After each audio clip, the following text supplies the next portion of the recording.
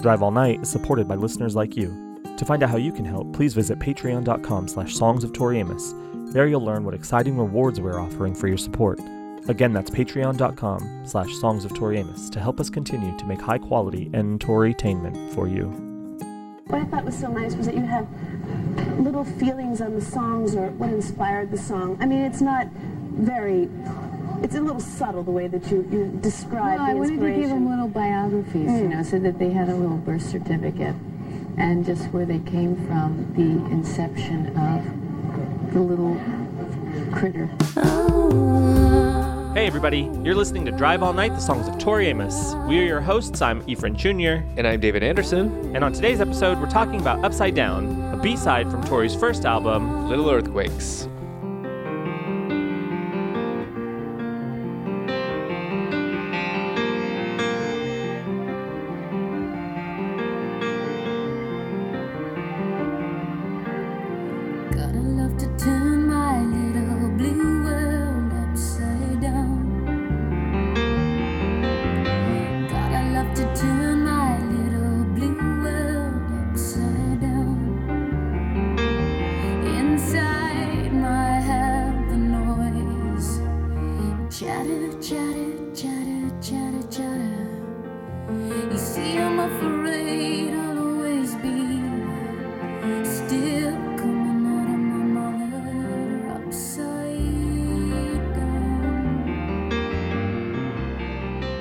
Hi, David. Hey, Eve. How are you? I'm doing pretty well. How are you? I'm pretty good. Thanks for asking. Are you okay? Are you okay when everything is not okay? No, I'm definitely not. I can be sent into a tailspin if there's chaos around me. Same. Me either. I'm a disaster. When the world melts down, so do I. I'm not the eye in any storm. Look someplace else. Somehow that doesn't make for a good lyric, though. I melt down when everything is not okay. How are you? How's your new year? Everything going good? Fantastic. Everything's going good. Good. Yeah. So everything is okay. So you are okay. Yeah. Solid B. Not even a B+? No, just a B. Oh. B-E-E? Possibly. I mean, this is Tori's first B-side. It's our first B-side. We're beside ourselves. Everything's B. Let it be. Exactly. This song is super special to me. Does it fall in your top 10? No. And just to be clear, this is a Diana Ross cover, right? Yeah. Yeah. Yeah. For Tori's debut single, Me and a Gun, she covered disco classic Upside Down by Diana Ross. It's the B-side. Yeah. Upside Down. We'll get there in the live section, but she did do Upside Down with Upside Down, right? Is that true? We'll have to uncover it later. It would surprise me. Remember when she did Faith with Faith and she chortled in a self-satisfied manner? She's like, ooh. You kids are going to love this. She turned into Cher also. Whoa, Faith. You kids are going to love this. I guess it would be nice if I could touch your body. Oh, Faith. This is one of my top 10 songs. This definitely falls in my top 10. Sing it, weird kid. You go, girl. Yep, I went girl. I sure did. This song shattered your top 10. It did. What is your memory of hearing the song for the first time? And thusly, and as we enter our B-side season, I want to know your relationship with the Little Earthquakes B-sides. Because if it's anything like mine, it was like, what? There are B-sides? I had no idea there were other songs that weren't on an album. Eve, you know I get uncomfortable when you probe my relationship status on the air. Exactly. No, but I love this question, and I love it even more when I have an answer. And I remember specifically... I love all questions more when I have an answer. Yeah, as opposed to when they just disappear into the void. The winter single was, I think it was the second single that I ever purchased. I'm pretty sure the first single I purchased was God, the US God single. But Winter was right there. And so, yes, this was one of my first experiences with B-sides. And as I've said on the show before, at that point in particular, I was very much into piano ballad Tori. And that's what I wanted. So when I played the Winter single, I was like, Take to the Sky, nah, the pool, weird. And then when the riff from... Weirdo. Like, I'm not in the mood to swim. I just ate. Give me 30 minutes. And then the riff from Upside Down started, and I was like, yeah, okay, Upside Down. Yeah, this is what I wanted. So I had a very positive reaction to it. Yeah. How about you? Well, my whole experience with B-sides obviously was born through Tori Amos. I'd like to say I didn't even know what B-sides were and that there were B-sides, but I didn't even know really the way music worked at all. I didn't know album. You know what I mean? Like, I was learning kind of everything with Tori. And I remember one time, very pivotal moment in my life, my aunt said, I'll buy you any CD you want from Hastings, because I was building my CD collection. I was young. I was a tween. And we walk into Hastings in Las Cruces, New Mexico, and I go, of course, to the Tori section. This was after Earthquakes had come out, prior to Under the Pink, and I would have to say it's like sometime in 1993, probably like the summer of 93.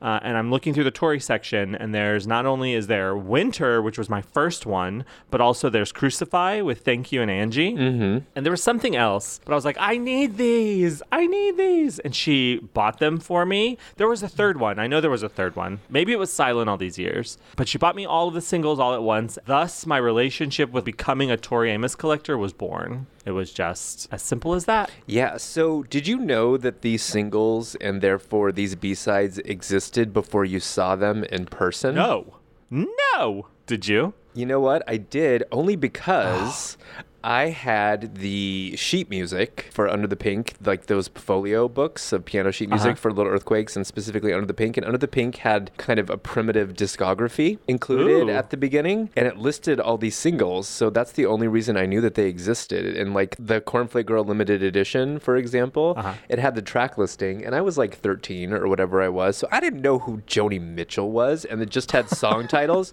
Do you know who she is yet? No. So I just saw these titles and I was like, A Case of You? That sounds interesting. And I still kind of like my assumption better than the actual song. I thought it was like When You Come Down with a Case of... Me too! When You Come Down with a Case of Something. Yeah! Which I guess was kind of a precursor to Caught a Light Sneeze. Like, I'm sick. You're making me sick. But and I think that probably we'll get there in the Case of You episode, but I think there is kind of a double meaning behind it, but definitely not what Joni intended. Yeah. I think more in the Tori version. Mm-hmm. So honestly, I never played piano, so I never bought the sheet music. I didn't even know the sheet music existed. It sure did. But it was distinctly that moment where I looked through the Tori section and saw all of the things that I didn't have, and the fact that there were all of these extra songs on them that were very, very good and meant so much to me. It was that distinct correlation that made me desperately afraid of missing out on anything Tori, and that's what made me a collector. It's like I've got to constantly check. You know what I mean? It was that fear that I'd been missing out for so long. Like, I would never have known these songs if I hadn't just glanced through the section that one day. No, yeah. If we've said it once, we've said it 1,000 times. Tori songs are like Pokemon. You got to catch them all. Exactly. And I would love to have a Tori Songs app. Maybe when we create our Songs of Tori Amos app, we can like have 3D figurines of the songs that we have to like go find throughout the country. Oh my God, on tour? That would actually be really fun. Where you have to catch all the girls? Yes. Oh my God, I'm starting to work with Michael Morrison right now on it. Let's do it. Like Black Dove. Black Dove is on the move. She's headed to the Del Taco. Well, we wouldn't put Black Dove in the Del Taco. It would have to be Mary Jane in the Del Taco. She's so high. Shaggy's like, why do I keep catching Mary Jane? That's a really good idea. But anyhow, I love this song. This song means so very much to me. It is the first ever song, quote unquote, that I had with someone. You know, my very first BF, whatever. I was worldly. You were. I'm jelly, and I'm also sickened by the fact that I just said that. I'm sorry, let me rephrase. I am jealous. To this day, I've never had a song with someone. Sad. Ever? No. You can just say this is our song and it becomes our song or your song. Who am I going to say that to? We can have our song, David. Oh, okay. You know what I think our song is? What? Riot Poof. I like that. You know why I'm thinking that song? No. I was going to say because of the pivotal 1999 Denver performance, but maybe our song should be He Wears Heels. Oh, that's good. That's a deep cut. It's like no one else would understand the song. There's not even a studio version. It was a one-off. Right. That's how special our love is. That's our song. He Wears Heels. And we do too. Yep. I was so worldly that I didn't even notice that this is a terrible love song. This is not a good song to have with someone. It's a tumultuous little song. I mean, it's a wonderful song, but it's not like really about how romantic our love is and how we'll always be together. Would you even consider this a relationship song at all? No, not at all. It was our song born of the circumstance of listening to the song, and the very first time we ever kissed, the placement of my head, I was upside down, and then we were listening to Upside Down. I was like, oh, it's perfect. I had my head on his lap, and he like leaned down to kiss me. Oh my God. And so our heads were upside down. On the background, the TV is on mute, playing a rerun of WKRP in Cincinnati, and you were like, I like the word. I like this gay kissing. More of this. Rose petals fell from the ceiling. I had them rigged. Oh. I just pulled a little rope, and they all just kind of slowly descended I down. love your commitment to production value. Thank you. I always have been committed.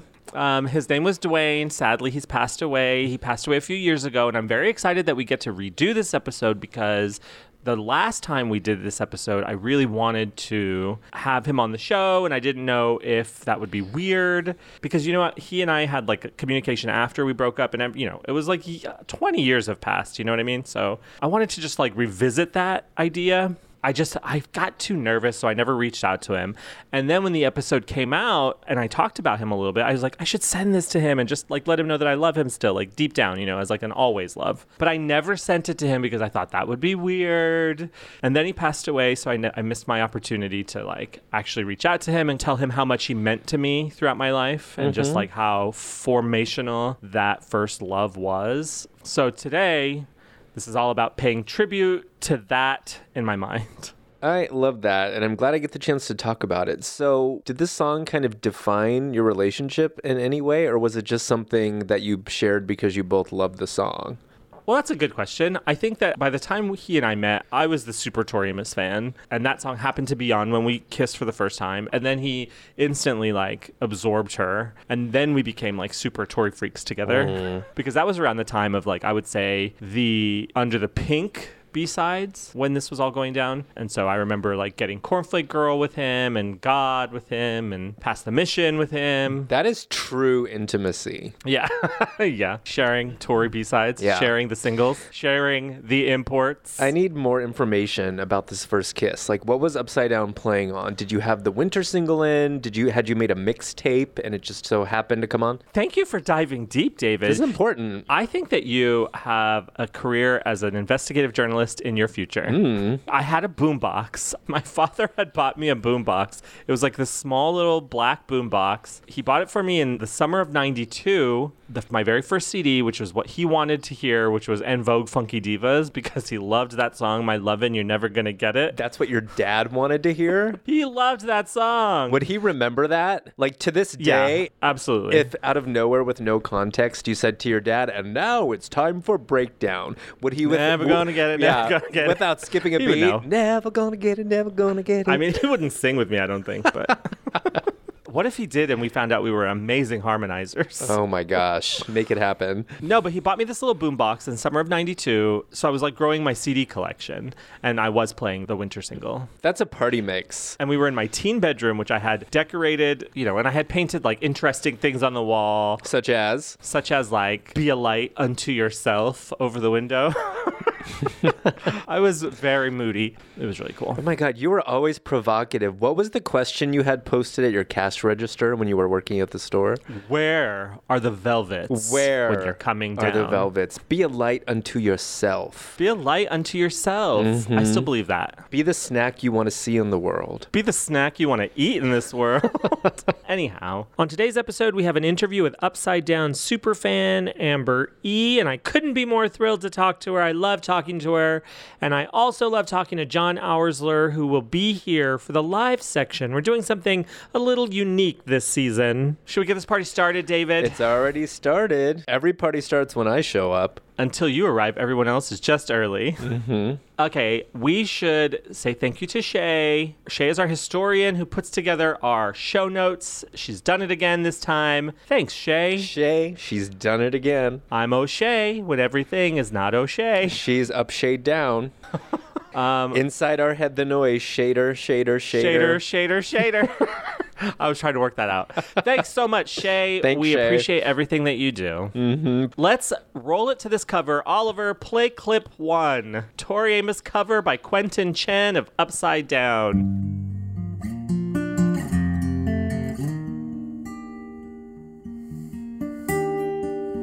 Could have liked and turned my little blue world upside down. Could have loved and turned my little blue world upside down. Inside my head, noise. Chatter, chatter, chatter, chatter, chatter. You see, I'm afraid I'll always be still coming out of my mother upside down.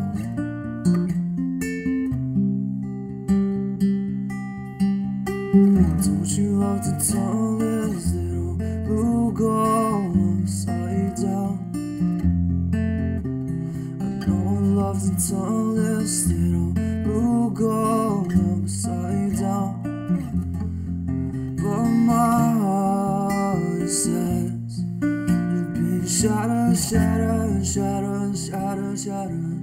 And I know you're still on board, still coming out of your mother.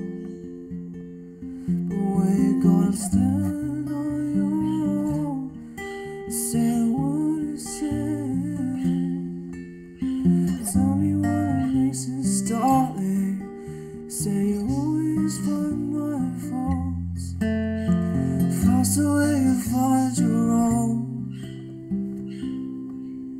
You say the world is getting rid of the demons. Say, baby, what have you been smoking? Oh, I dreamed, I dreamed, I dreamed. I loved a black boy. My daddy would scream. We've placed Upside Down as the very first episode in our B-side season because of where it falls in Tori Amos's release history. It was the very first B-side on the very first single that Tori Amos ever released in October 1991. The Me and a Gun UK single with Silent All These Years as the actual A-side, and Me and a Gun is the B-side. She's so wild. She doesn't follow convention, David. No, she never has. Now, let me ask you this. Was this vinyl release a 12-inch or a 45? Well, I have it as a 12-inch single. Isn't that interesting? The Me and a Gun. This is pulled straight from the Collectibles book. I have it here as a 12-inch single released on East West as catalog number YZ618T. So if you wanted to call East West and be like, hey, do you have any of those YZ618Ts in stock still? What if they have one in their vault? They're like, oh yeah, there's one left. And they don't realize it's the master. They just send it out. Damn it. I also have it released as a 7-inch single, so a 45 and 33. So was there really a 33 with one song on each side? No. It had Silent All These Years and Upside Down, and then it had Me and a Gun and Thoughts. Okay. Nevertheless, that seems like an interesting choice to release it on that format. Were they trying to get club play? Yeah, obviously. It's a good vocal. But you know what? As we discovered at Tory Prom post Last Native Invader Show 2017, you can dance to absolutely any Tory song. You really So, can. I know. Thank you, Mateo. Thank you. You can dance if you want to. I have this as released on October 21st, 1991. So no longer just October 91, October 21st, 91. Finally, some clarity. I should have just opened this collectibles book a long time ago.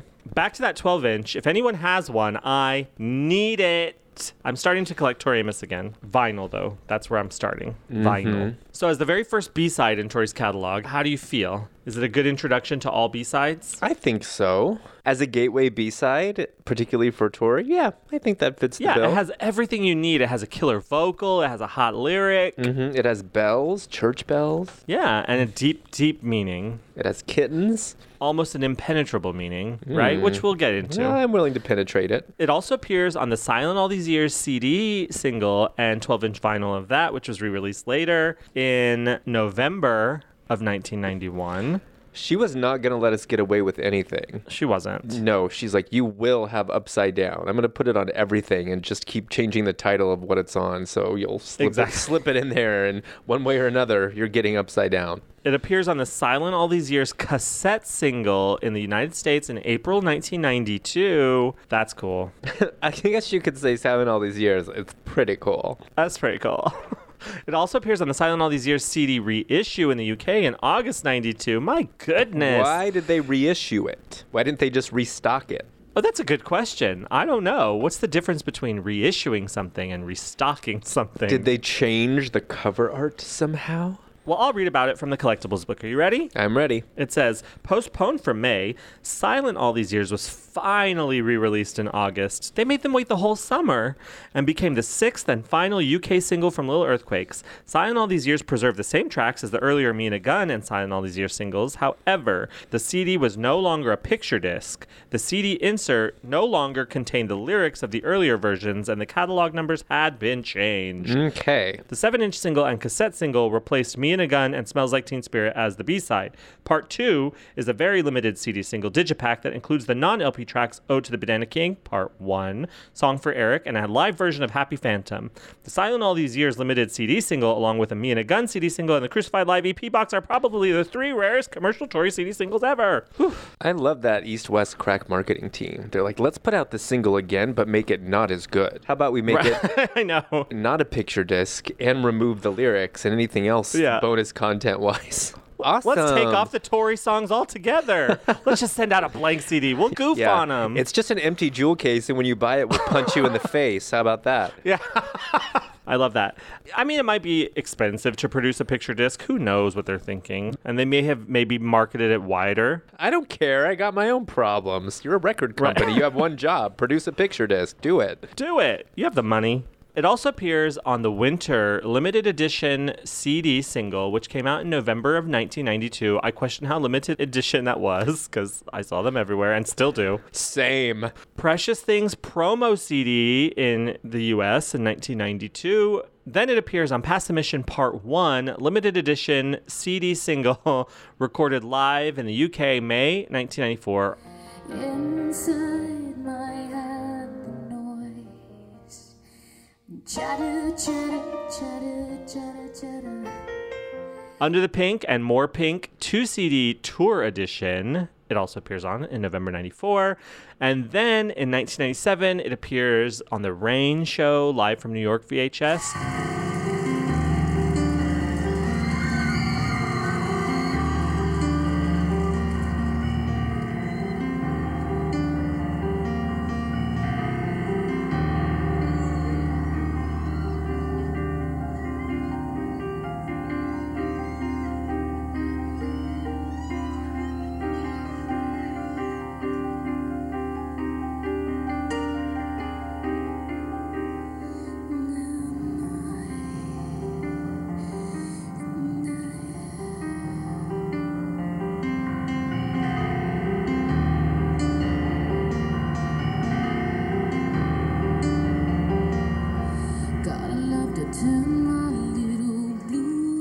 We next hear from Upside Down. The next live version we have is from August 1999 on the Bleece CD single, recorded live in Binghamton, New York on November 10th, 1998. Here it is.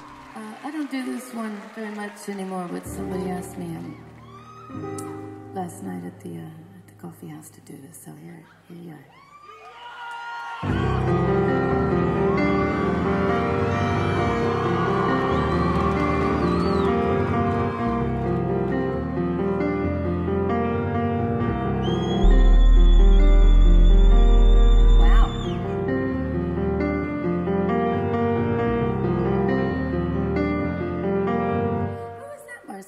I'll start it again, don't worry. Is that okay? Is everything okay? I had a visitor from Bootsy Collins or something. Is he gone? I wish he wasn't gone. Send him to my dressing room. Yeah. Are we okay? Okay. Go ahead.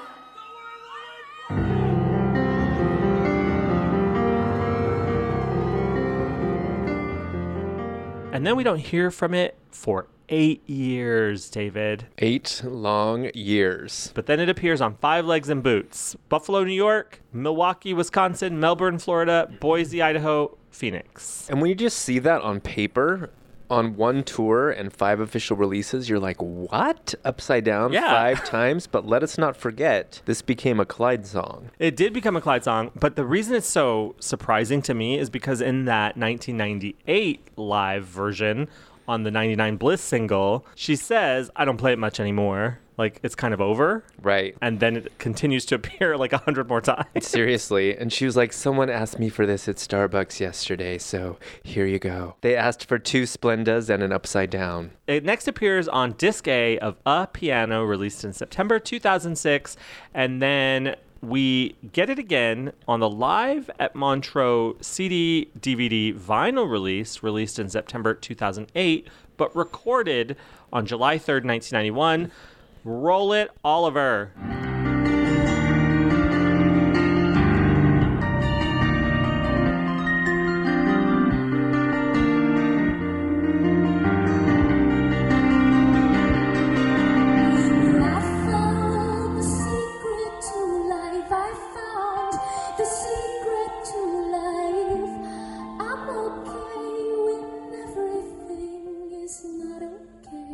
So we at least know the song was written prior to July 91, right? Like, that's the earliest known performance of this song. Yeah, far in advance of Little Earthquakes actually being released, so... Knowing that Upside Down was intended to be on Little Earthquakes, it kind of tells me, too, the relationship that she has with the song, that even though it wasn't on the album or eventually did not make the final track listing of the album, that she still loved it enough to play it constantly live. So at this point, 6-7 months out, we can assume probably that the track listing wasn't finalized and she wasn't necessarily playing a B-side like it might have You're been. right, exactly. Good point. That's really good point. Smart observation. She thought she was playing the hot first single. I know, right? You guys don't know what you're hearing, but in a few months, you're going to love this. I guess it didn't matter because that crowd had no idea what any of these songs were, so... Yeah. We last see it on 2 deluxe edition releases, Little Earthquakes Deluxe and Under the Pink Deluxe. And an interesting snafu from the Under the Pink Deluxe is that it is printed on the track list as being recorded in 1994, because we're assuming they meant to include the version from the Past the Mission single, but it is actually the same live recording that they included in the Bliss single from Binghamton 98, but it was edited without the Bootsy Collins bit. I know. How does a mistake like that happen? And did they think we weren't going to notice? It's like the part of Upside Down will now be played by Upside Down from the Bliss single in 1998. Like, not so fast, okay? I get that joke because I'm a lifelong Days of Our Lives fan. The part of Upside Down 94 will now be played by Upside Down 98. Yeah. Years of life experience has informed the 98 version like we wouldn't notice. Like, seriously, how Yeah. does a mistake like that happen? Like, someone is just typing Upside Down into a database, Probably. like Tori's computer, and one comes up, and they're like, well, I guess it's that one. Like, do your research, people. Come on, it's not that hard. That's why they at all times need to have at least one of us in the studio. with I them. know. Ridiculous. Just quality control checking, just fact checking, just listening like, yes, you can release that. That's good. Can you imagine? Yeah, I can. We're not kidding. I'm not kidding. I'm not either. Get us in that booth. I am available. What is your favorite of the official releases? Just the ones that we've played, and we'll obviously have a live section later, but of the ones that we've just gone through, is there any one that you hold especially close to your heart? Yeah, I do. I'm holding the Past the Mission Part 1 limited edition close to my heart right now, physical copy. And I think all of those performances are very, very good. And that one in particular is very warm. And now, like, she's been kidnapped and we might never see her again. So, Yeah, you're right. We never got a remaster of that like we should have. They're not going to do a 50-year Under the Pink Deluxe edition. And as David pointed out prior to this phone call, they recalled that deluxe edition to fix the Waitress and Wrong Band audio issues and did not fix the Upside Down issue. I know, justice for Upside Down. You know what else I want to see? Like when someone gets kidnapped as a child and the news does like a rendering of what they would look like 20 years later in case someone sees them. I want to see that for Upside Down 94. Yeah, me too. I was kidnapped as a child, so I get that joke. Okay. I love that your ability to understand jokes depends entirely on you having experienced. You're like, I've seen Days of Our Lives, so I I understand. get it. I've heard Upside Down, so I get that reference. So, question for you. I find, for myself, I hold the 98 version to be my favorite version of the live versions, only because she sounded, in the conversation leading up to it, she sounds a little tired. She sounds a little, like, worn down at the end of the tour. To me, at the time that it was released, it felt like someone later in life looking back at their young self, and having this song be so closely tied to that relationship that I was in, looking back on it with years distance, there was something so powerful about that to me. So I always, if I'm going to listen to an official live version, it's going to be from the Bliss single. You know what? I get that because, like you, I've experienced it too. Therefore, I understand it. But I remember thinking that in 1998, like at that point, 6 years removed, a mere I know, 6 years 6 removed long from Little years. Earthquake seemed like a lifetime. We were like, oh, such world-weary wisdom, Tori. But now we're 20 plus years on from that, and it's like the blink of an eye. I know, it's kind of like now, looking back, we kind of lump those two eras together as part of like the first era. Yeah. But at the time, it felt like years. We felt so much older. Seriously. I agree. It's like, I don't play this one much anymore. Here you go. It was released a month ago. I know, exactly. And I've been through so many relationships by that point. Hoochie woman. Oh, shit. Yeah, I agree with that. So should we get into the quotes? Okay. There's not many quotes. As you'll see throughout the course of this whole B-side season, there's not many quotes. She doesn't really talk about the B-sides. Yeah. So We don't have many quotes, so instead we're going to read aloud every single issue of Upside Down Fanzine. yeah, because it relates. Yeah. So from Upside Down Fanzine, issue 1, published by... No, I'm just kidding. This is from Upside Down Fanzine, issue 2, summer 1993. And we've included this. It kind of talks a little bit about what, David? Upside Down?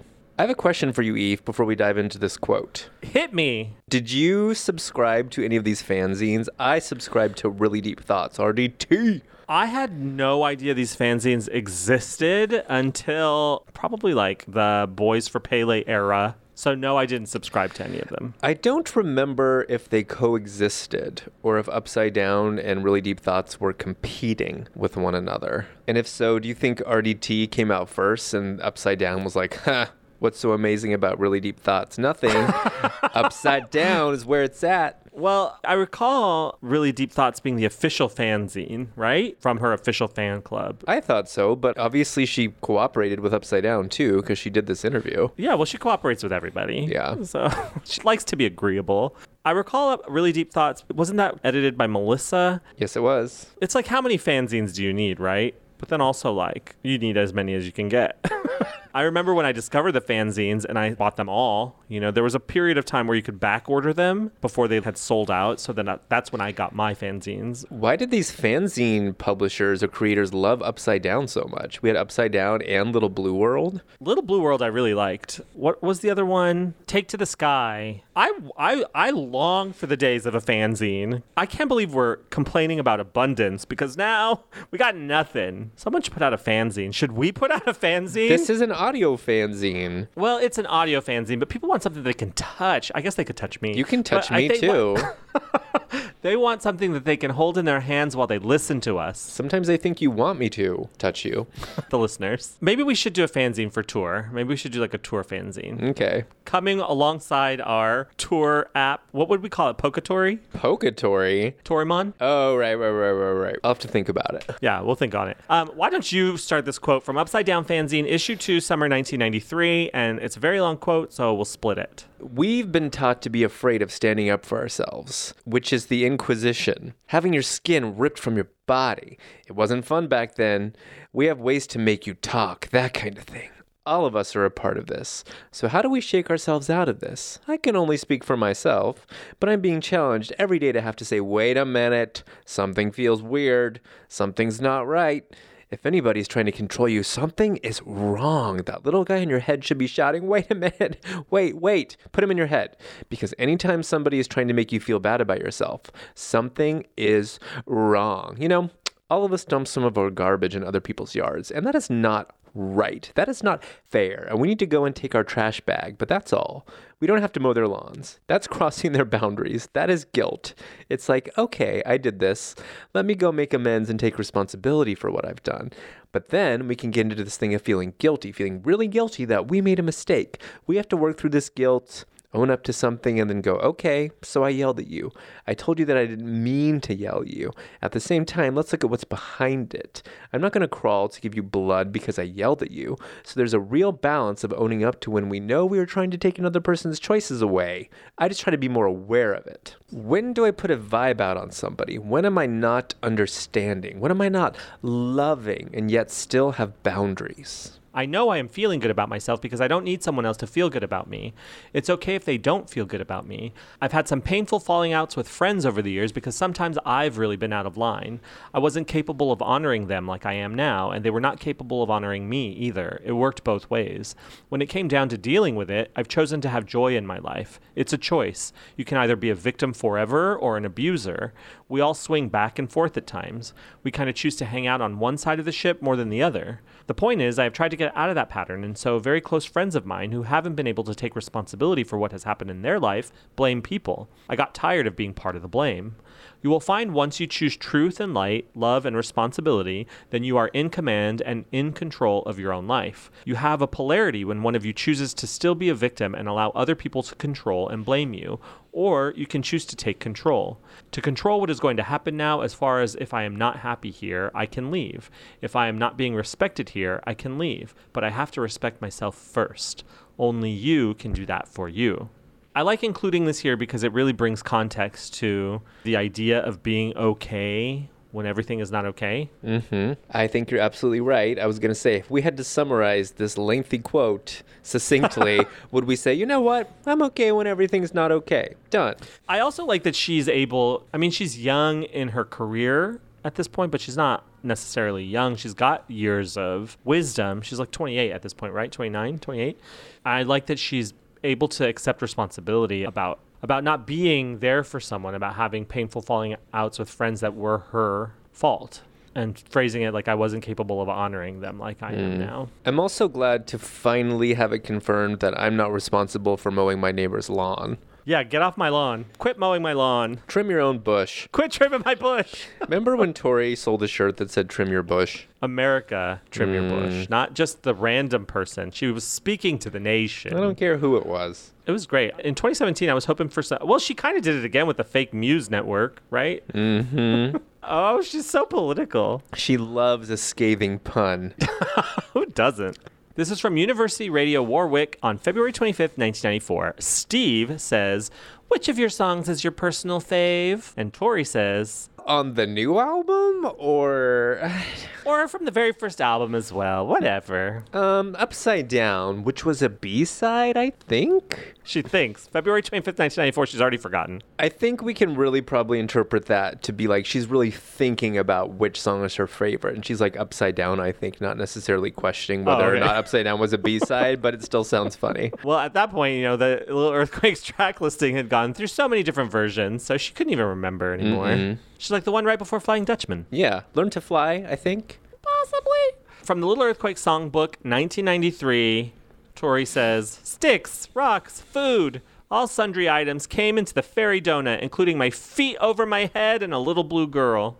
Okay, now she's just being quirky. I just love this insight into her mystical creative process where she had that fairy ring. And by that, we're assuming she means when she had blank envelopes and made a circle and had the goal of assigning a song to each envelope. But I like what else came into the circle with her. I'm just imagining, you know, empty bags of takeout strewn across her fairy ring.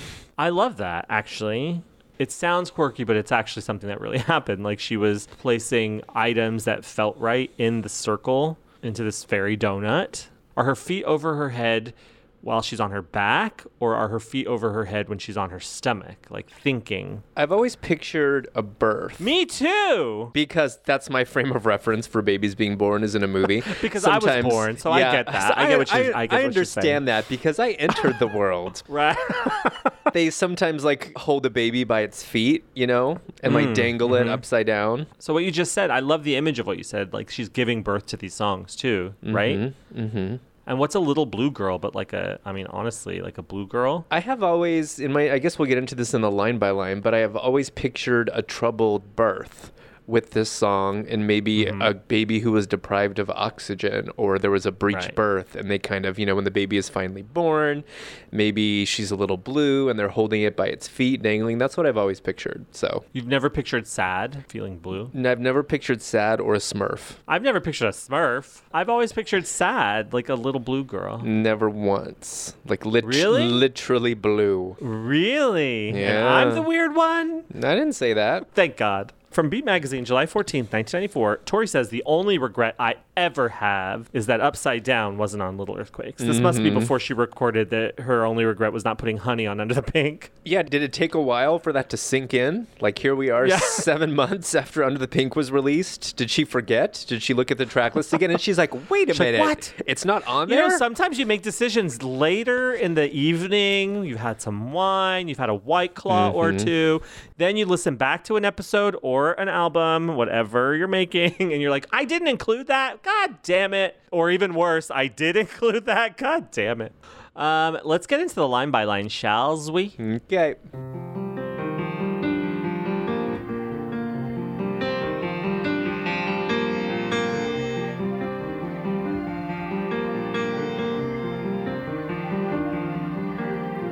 Gotta love to turn my little blue world upside down. God, I love to turn my little blue world upside down. I've got a question for you right off the bat. I have an answer, possibly. Maybe I don't. Do you think she's addressing God like, dear God, I love to turn my little blue world. Please make me a bird and make me fly far.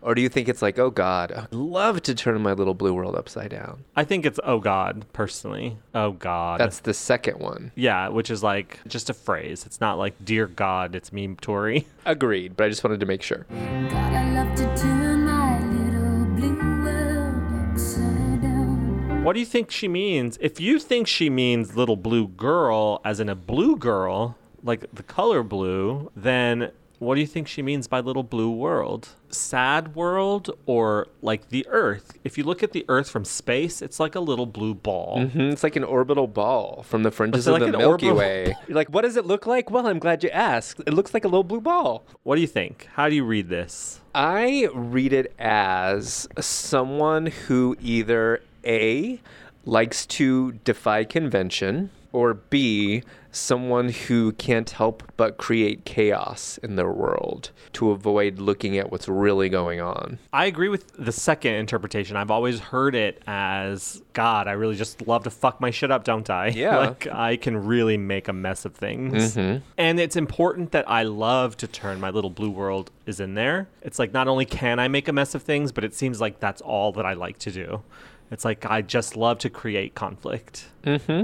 And I mean, I'm kind of serious when I say that. There are people, and I'm sure you've met and or been them, who seem to be running away from something, whether that be their own material or their own feelings. And so to avoid doing that, they create as much outward chaos as they can. Like if you always have a problem to solve or an emergency, then you don't really have to do any inner work. I do know people who create conflict and have been a person who has created conflict. Not because I was afraid to look at myself necessarily. Maybe you're right. Maybe that was ultimately the reason. Just this lack of self-awareness, possibly. You're probably right.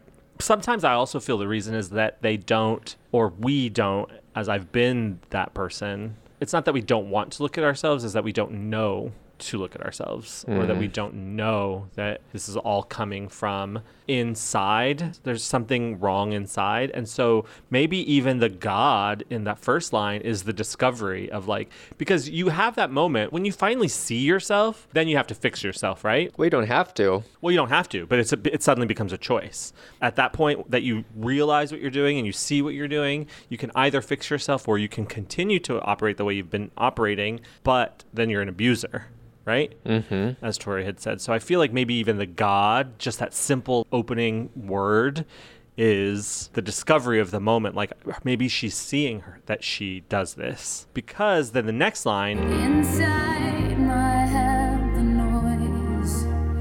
Chatter, chatter, chatter, chatter, chatter. inside my head the noise, it's kind of not necessarily justifying why she's living in chaos, but that it's also like coming from inside, right? That it kind of explains or correlates the inside to the outside. Her outside world is upside down because inside her head is all of this noise, all of this just like discord, this cacophony of emotions. Yeah, and to me that sort of indicates this train of negative thought or self-doubt, like this constant kind of tape running inner monologue of maybe not being good enough, thinking that there's something inherently wrong with you, that you're damaged somehow, maybe. I love that.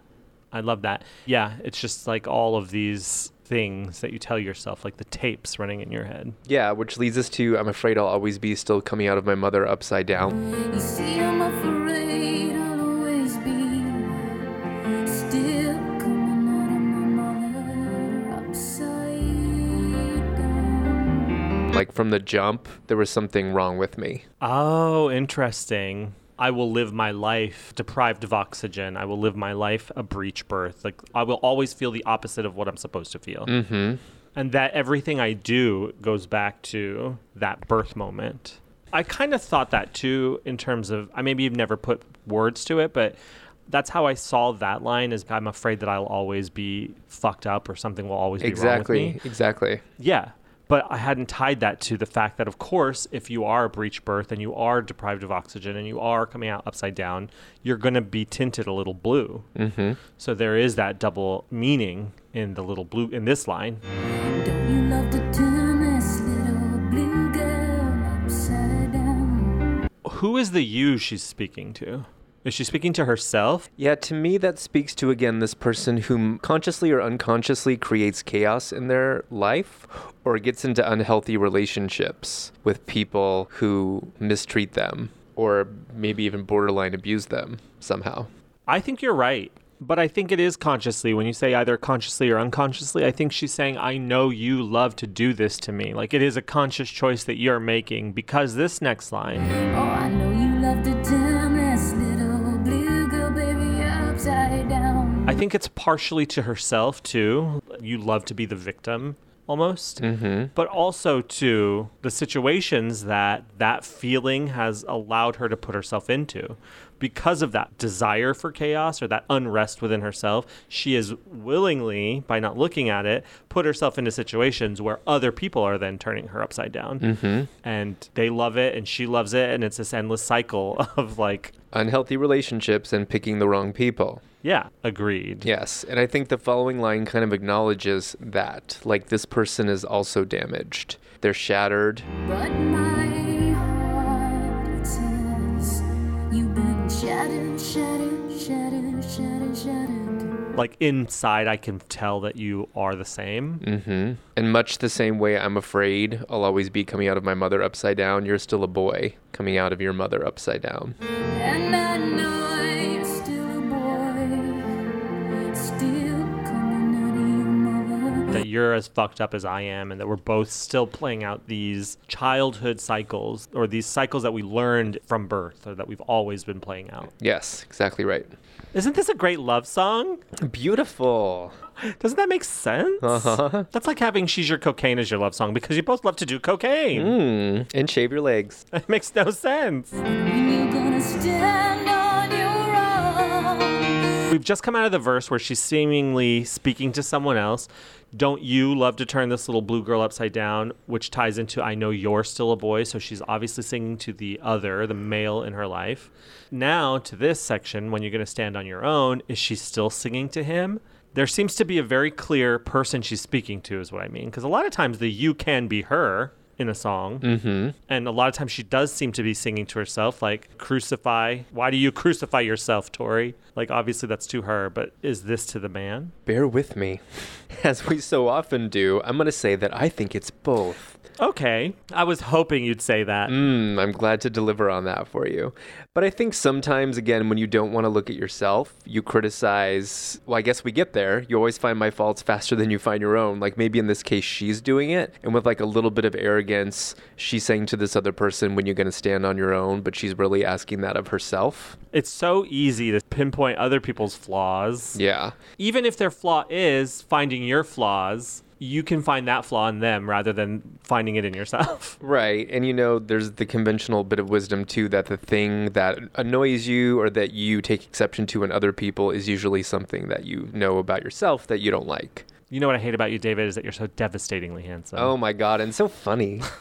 You're such a good podcast editor. God. I've always paired this line, when you're going to stand on your own, with when you're going to love you as much as I do. Tell me why. I just think they both have this element of when are you going to see in yourself all the things that I see in you? When you're going to know that you're okay and that you're able to stand out there on your own? To me, there's a similar sentiment here. Regardless of who's delivering the line, there's this wish from the other person that, like, I think that you're amazing. Why don't you see that? So I take this line and this whole verse to be a back and forth between the two partners. And I find when you're going to stand on your own to be very aggressive. And now bear with me, please, if you don't mind. If she's singing this to herself, then yes, I feel like this could be an earnestly said line.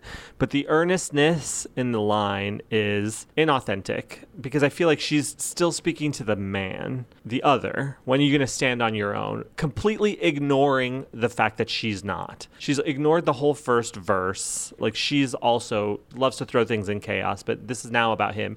I say the world is sick. You say this. I say this. You say this. It's like this back and forth between them, right? You see, you always find my faults faster than you find your own. But that's her finding a fault in him that she's not seeing in herself. So it's like this weird mirror back and forth of what I think is like the chaos between the two playing out. Mm-hmm. So therefore, I don't think it's like when you're going to love you as much as I do. I think it's more like when you're going to fix yourself, babe, without realizing she needs to fix herself. I think you're right. And I see that for sure. Like, younger me kind of paired those two lines together, I think. But I think that's good, though. But I think you're absolutely right in that this is a back and forth dialogue between two specific people. Let's read it as a back. Let's do this little play, David, and let's see if we can mine. Okay. You ready? Yes. When are you going to stand on your own? The world is sick. What does that make us, darling? I don't know, but you always find my faults faster than you find your own. The world is getting rid of her demons.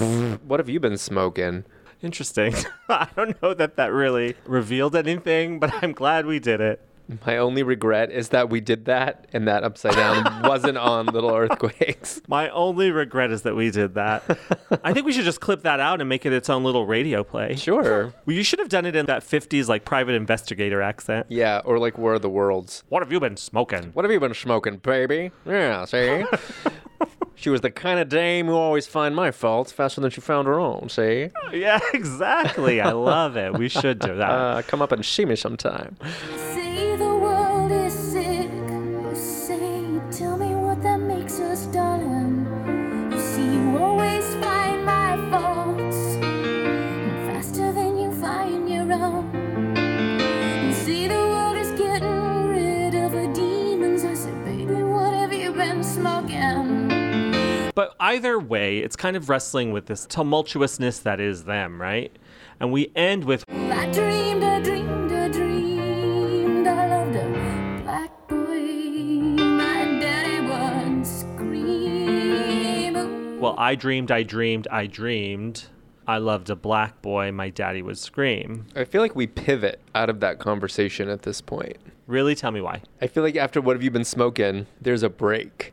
And that the song kind of spins off in another direction. And we're not in the midst of that conversation anymore.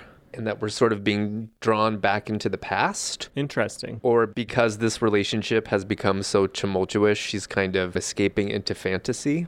I love that she uses the word dreamed to escape from it all and repeats it. I dreamed, I dreamed, I dreamed. I loved a black boy. Who is the black boy? I feel like we know the answer to that.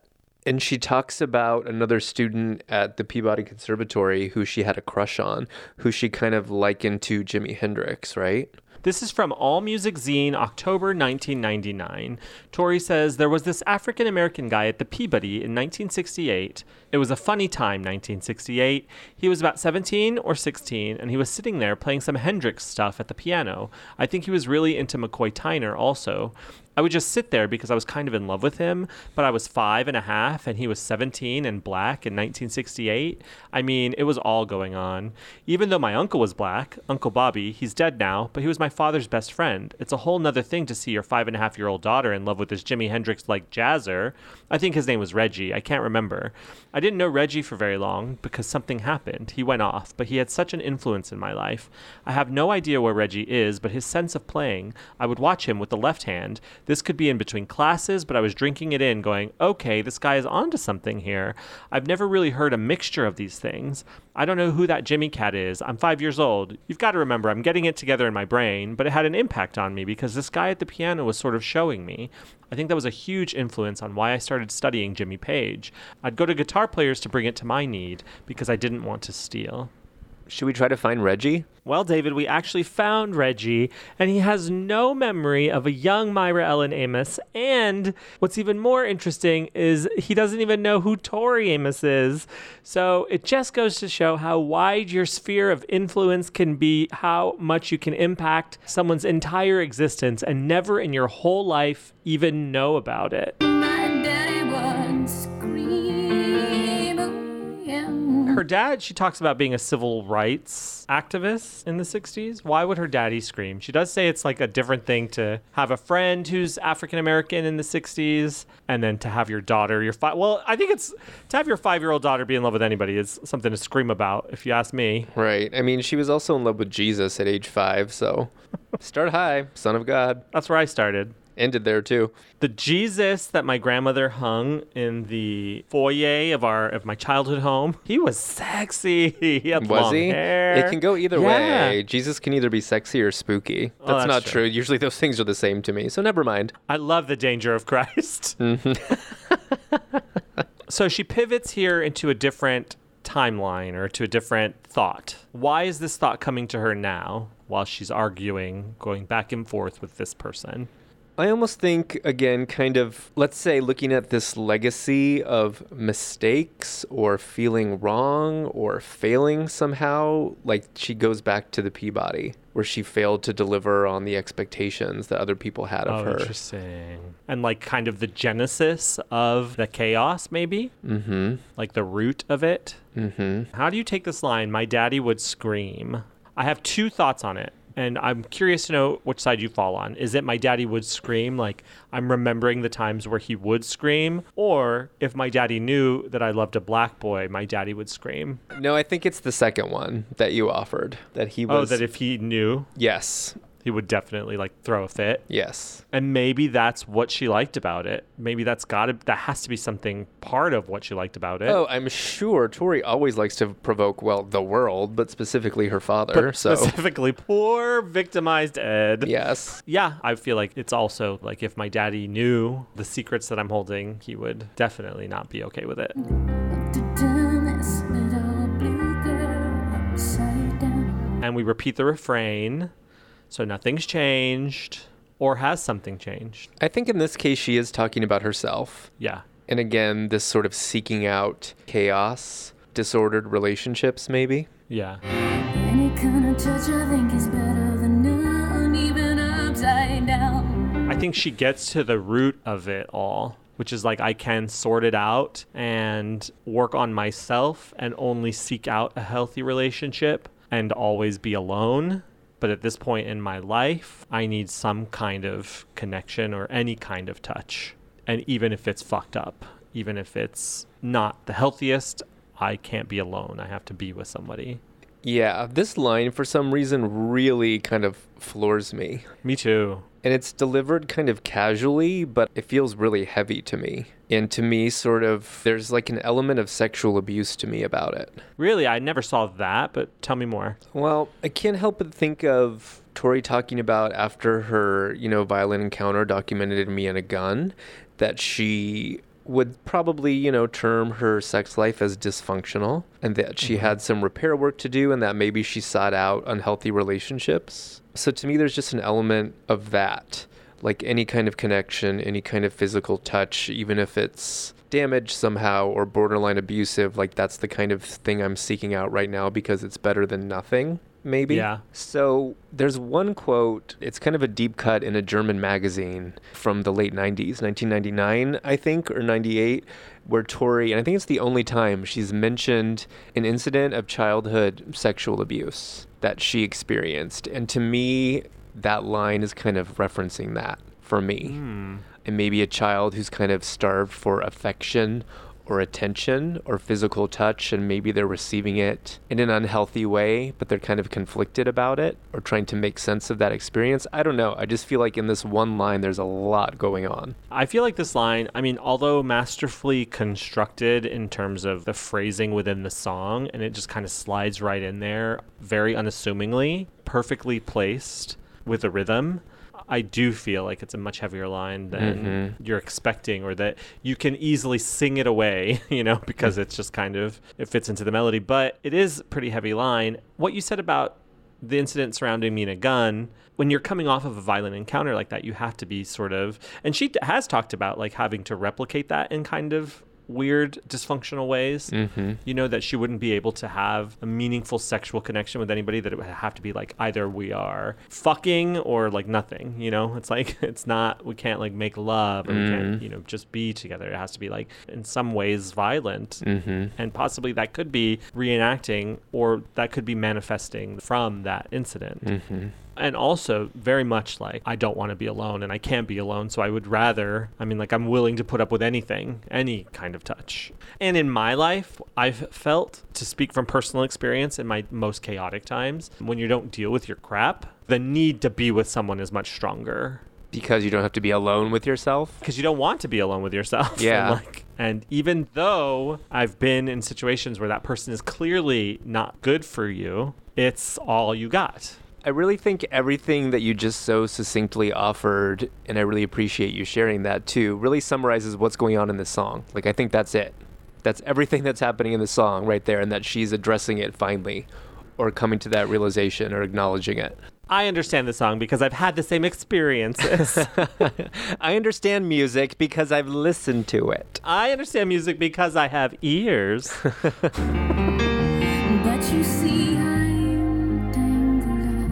But you see, I'm tangled up. I mean, to work through all of this takes some time, and to unknot all of these problems, to smooth yourself out. At least she's, by the end of the song, acknowledging that she is tangled up.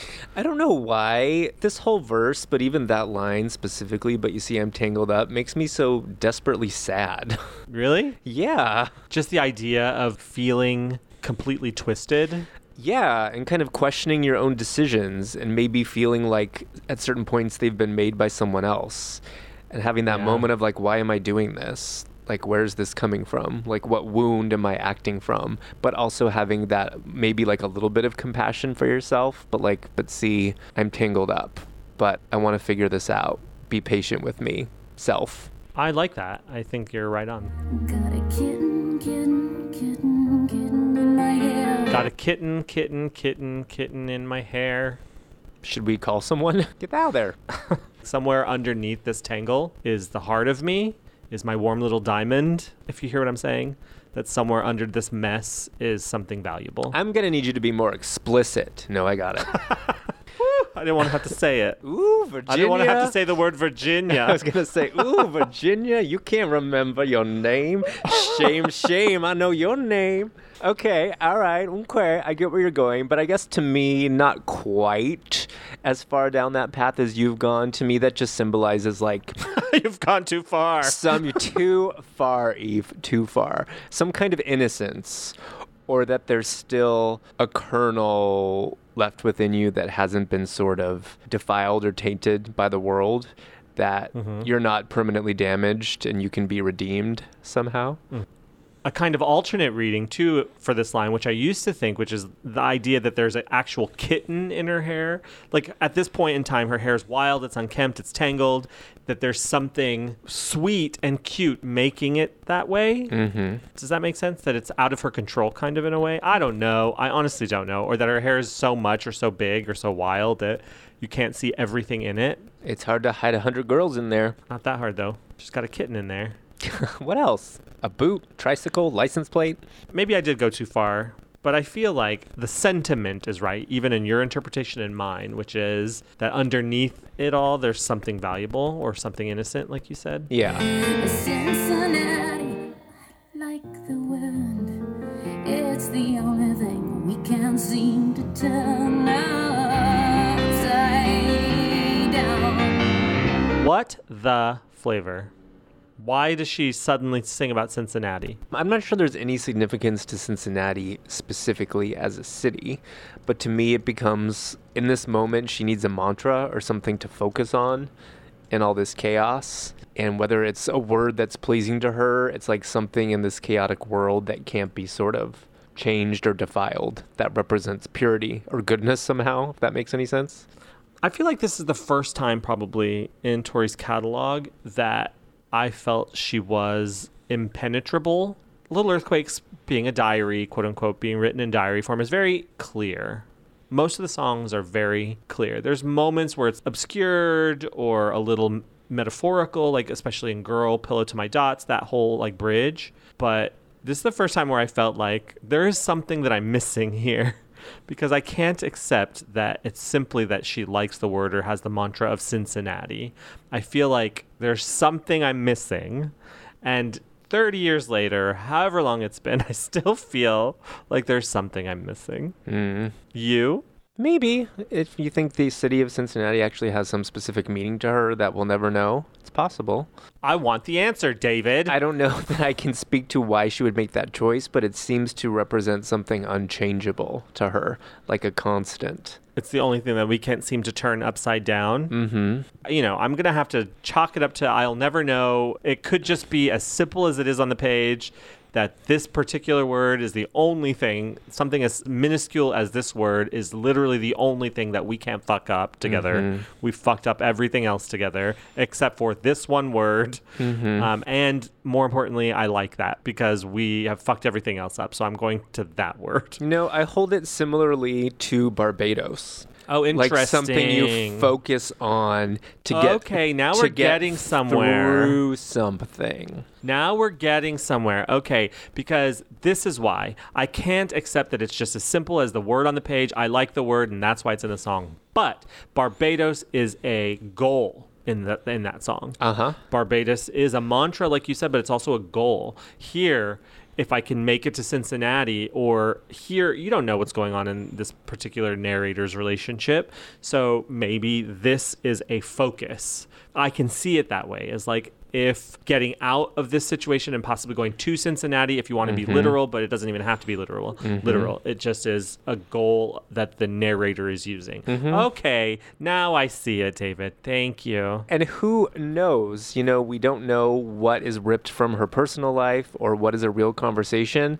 It's possible that there was a confrontation or a difficult conversation back and forth happening, and there was like a postcard or a poster on the wall with the word Cincinnati that she was looking at. Who knows? Right. Or maybe this particular tumultuous relationship, he ended up moving to Cincinnati, and that's the only thing that stopped them from fucking each other up some more, was that he had to leave. Who? You never know. You don't know what's invention. You don't know what's pulled from life. Oh, but I certainly feel better. She didn't just put that in there for no reason. No. I couldn't accept that. At least he didn't move to Intercourse, Pennsylvania.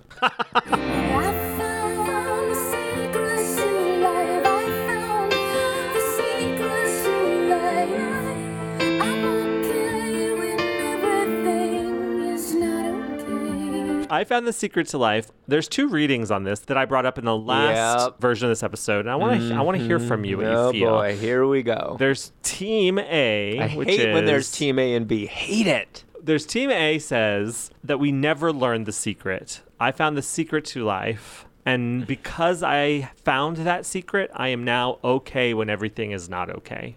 Or there's Team B, I found the secret to life, and that secret is that I'm okay when everything is not okay. Team B. I'm Team A.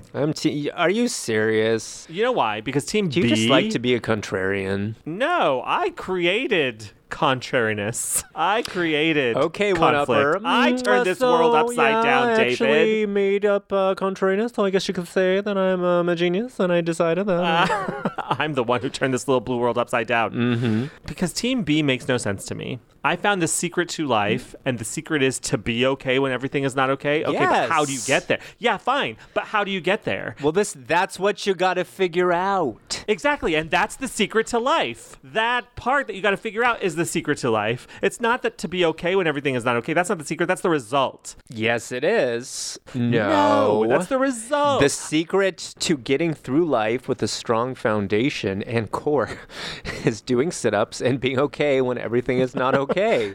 No, but that's not That's the like another secret. way of saying the only thing you can control in life is the way you react to something. Fine, but how do you get there? Because clearly she spent this entire song not there. The answer will be provided in a different song. Perhaps the answer to the question lies in the question. Ooh, interesting. What if police me is the answer? That's the secret to life, to police yourself. You can't control anything but how you react to something. You gotta police yourself, baby. Line them up like I agree with you soldiers. 1,000,000% that you can only control yourself and your reaction to things.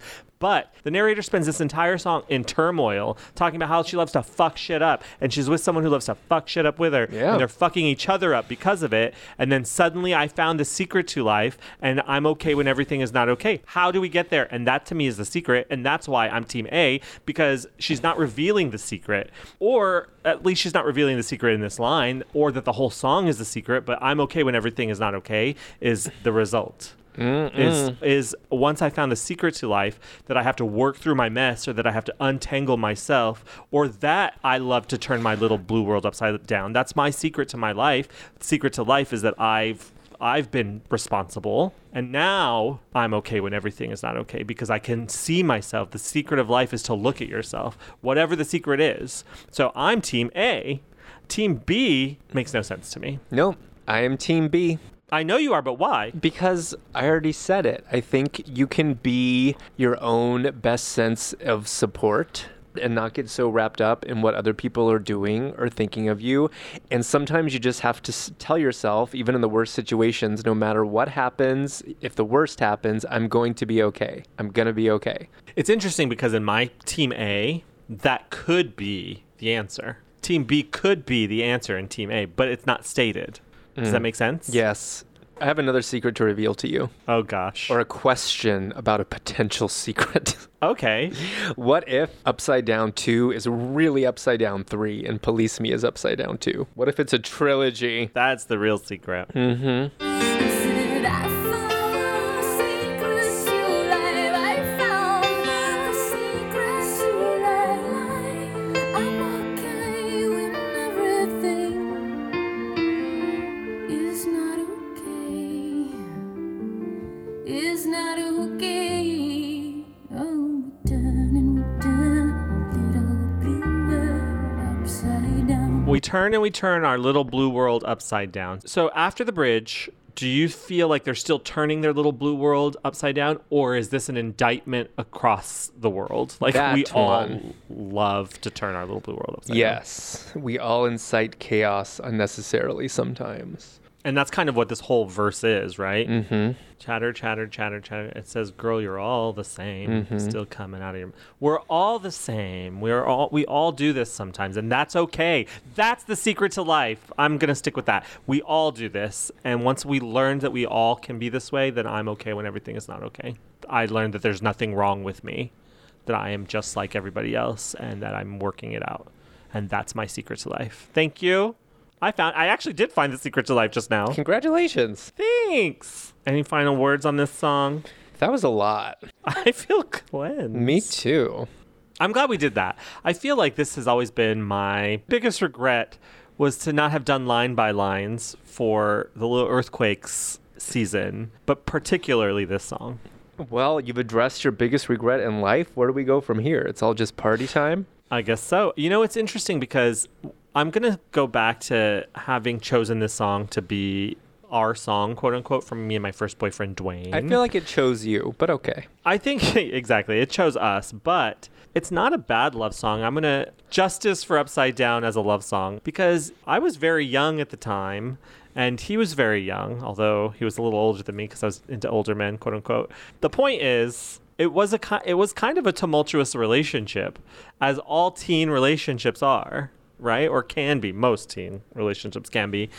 And it was my first, it was very, very meaningful to me and very special, but it was my first, and I felt like looking back on it, we all are like that. And we're all kind of wild and hormonal, impulsive. And in some ways, it's the perfect teen love song. I think that's true, especially when I think of us as young Tory fans kind of all finding each other and maybe feeling like outcasts or outsiders and damaged in one way or another. I feel like the next time she plays this song and we're all at a show together, we needed to hold hands across the aisle for Girl, We're All the Same. I feel like we should walk into Tory shows like The Craft, where they're all like arms interlinked, where it's like, we're all the same, still coming out of our mothers. Upside down. Yeah. I thought this was going to go to like where we're this giant line of people with our arms linked and like we clothesline Tory somehow. No, we just clothesline everybody in front of us in the rush on our way to the barricades. It's happened before. So many people were clotheslined during the Beekeeper. But this time it's a concerted effort. God, even though we've just talked through it, I have so many questions for you that I would like to ask right now. Question 1. What is your favorite lyrical moment? Oh my gosh. Any kind of touch I think is better than none, even upside down. Me too.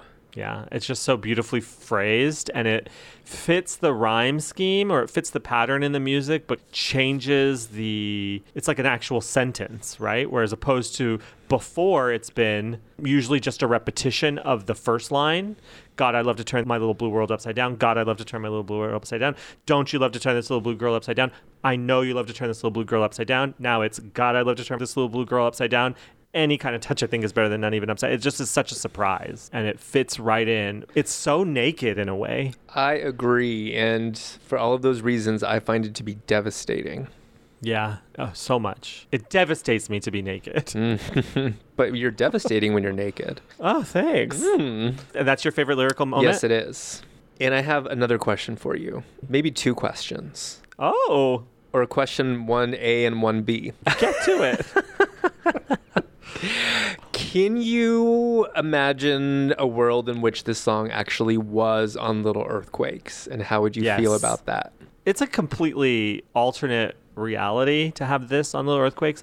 However, if it had always been there, I feel like it would fit right in. It would fit right in.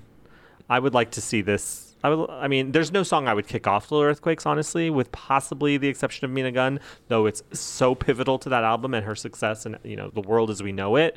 So it's, if you take off Mina Gunn, the world as we know it changes, and who knows, I could be 6'2", 165 pounds. It could be a great world.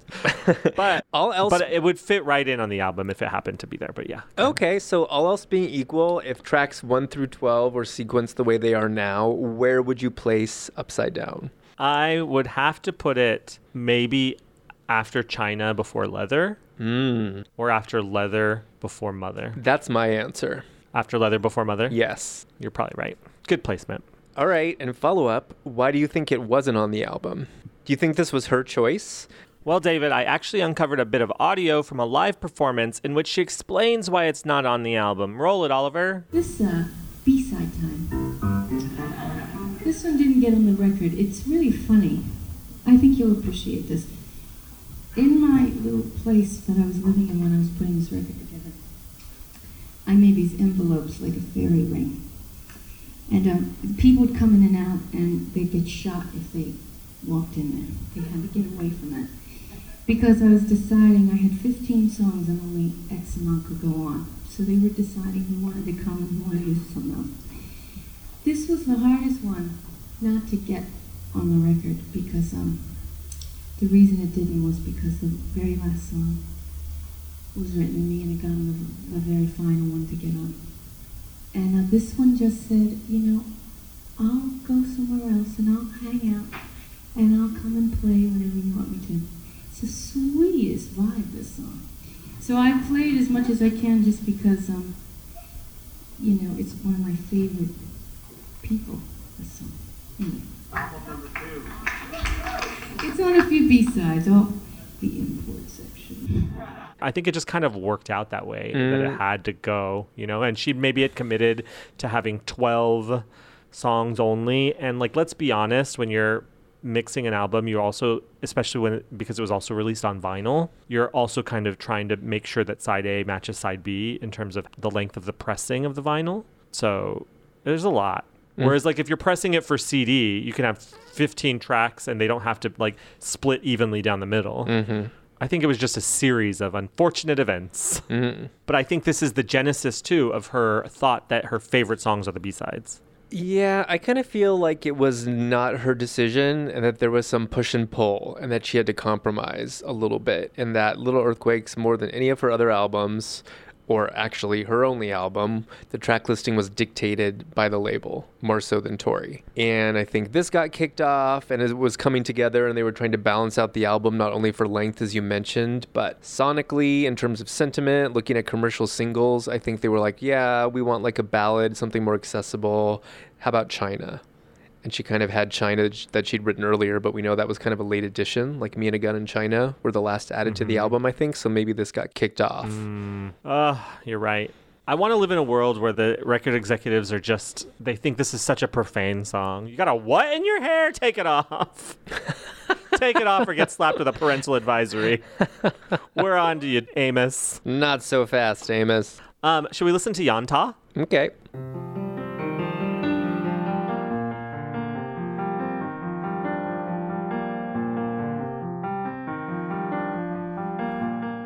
Quintessential Tori. It's warm and comforting, but also melancholy. I was going to say those exact words. Warm and comforting. Just that riff, that opening melody.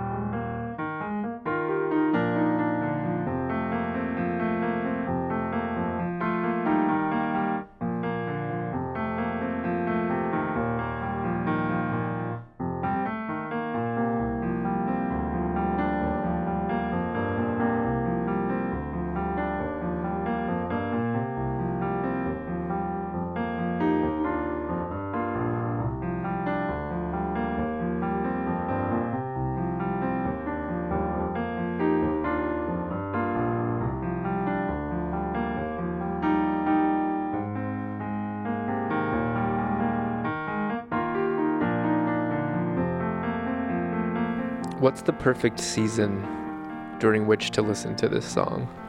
I love that we both just got mesmerized for over a minute of We just really like did. listening. Fall, autumn. What about you? Yeah. Autumn or winter, definitely gray and kind of overcast. You see, you always find my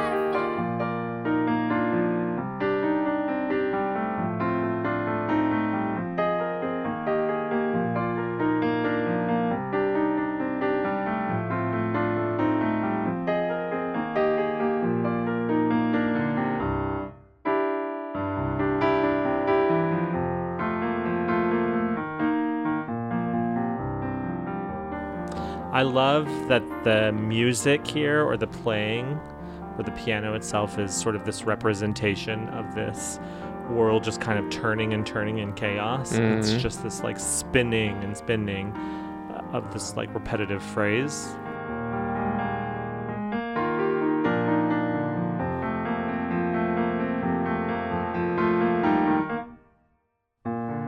With moments of clarity, like right there.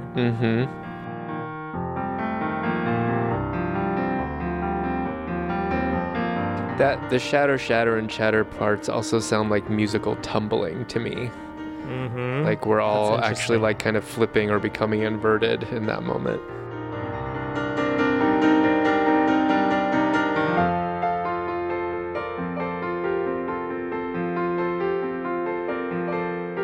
That was like the wild playing that I loved to get from Tori. Those moments of those bursts of just like abandon. I found. Maybe we should listen closely. We might get the secret to life. She puts it in the background vocals. Mm-hmm. The secret is Police me, police yourself.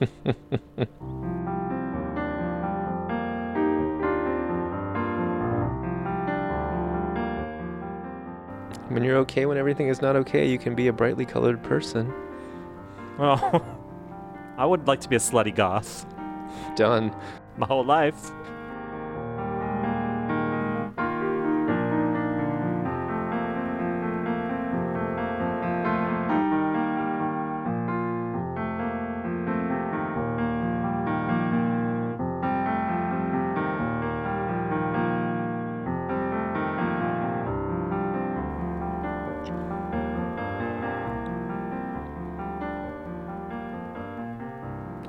There's no resolution either, and the only resolution is that it just stops, right? Mm-hmm. The music. Yeah, it's like a question hanging in the air almost. What's your favorite musical moment, Eve? God. I'm super fond of the intro. I mean, it is like a warm blanket, and it is super comforting because the song means so much to me that every time I hear it, it's impossible for me to hear that and not just like instantly go back to being a young Tori Amos fan where she's everything to me. It's impossible for me not to go back there when I hear that. So I would have to qualify that refrain or that motif as being my favorite musical moment. It's probably one of my favorite musical moments in all of Tori's catalog, to be frank. But I also really enjoy those moments of clarity, the chatter, chatter, chatter, chatter, chatter, or the shatter, shatter, shatter, shatter, shattered, or the kitten, kitten, kitten, kitten in my hair. I love those. I love those. I love it all. What about you? I'd have to go with the piano after both time when she says "when everything," and she like there's a little musical moment before she says "is not okay." There's something that really just tugs at my heartstrings with that. Yeah, like that little change at the end. Mm-hmm. Like she's almost kind of trying to catch her breath or trying to like hold back the tears. Mm. Do you feel that way in that spot, in those moments? I'm holding back my tears, so yeah. Yeah. I mean, that could be the resolution. The quiet acceptance of it. Something's changed there clearly in the structure. You're right. Oh, those are such good moments. Have you requested this song live? Have I? Were you a girl at a coffee shop in 1998? Yes. Yes, I did request the song, not in Binghamton 98. I did request this on the Native Invader tour in 2017. And That she was did the play it for first me. time you requested it? Yeah, it was the first time because by the time I started touring, my relationship with Dwayne wasn't at the forefront of my life. So even though this song was super warm to me and super important to me, it wasn't something I needed her to play to like work through that relationship or anything. Like that had long been gone or had been done. But when he passed away in 2016, that was the first tour and I really wanted to hear it in tribute to him. And I explained that to her and I explained just like everything about it. And she played that song along with Upside Down 2, which I suddenly in the moment understood why they're connected. But don't ask me now. Ask me when we get to Upside Down 2. Okay. That shouldn't be too far away. We have to wait until 2017, just like you did. You have to give it some time. Hopefully it won't take us 25 years to get there like it took her. No guarantees. Have you ever requested this song? No, I've never requested any song. Ever? No, I'm not greedy. Just kidding. She's not a jukebox. I've requested a couple songs in my day. And gotten them. Just one. You said that this song is not in your top 10. No. Don't say it like Sorry. that. Rude. Is it in your top 20? Certainly not. Top 30? No. Top 40? No. Top 50? Maybe. I don't know how I feel about this. Just be okay when everything is not okay. I don't think that I can. That's not my secret to my life. So please head over and support Yonta on his page. That's patreon.com/Yonta. And if you like sheet music in general, I want to give a shout out to our friend Paul Roy's page, figuretoryout.com. It is an archive of more than 20 years of the Figure Tori Out listserv on Yahoo groups that Paul Roy was the admin for. He took all of those transcriptions and put them up online, figuretoryout.com. You have to become a member, though. It's free to become a member. And the reason you have to be a member is because those transcriptions were originally behind the listserv wall, and he wants to keep them private as they were intended for the community. So head over to figuretoryout.com, become a member, and you'll have access to 1 million transcriptions, at least, maybe 2 million.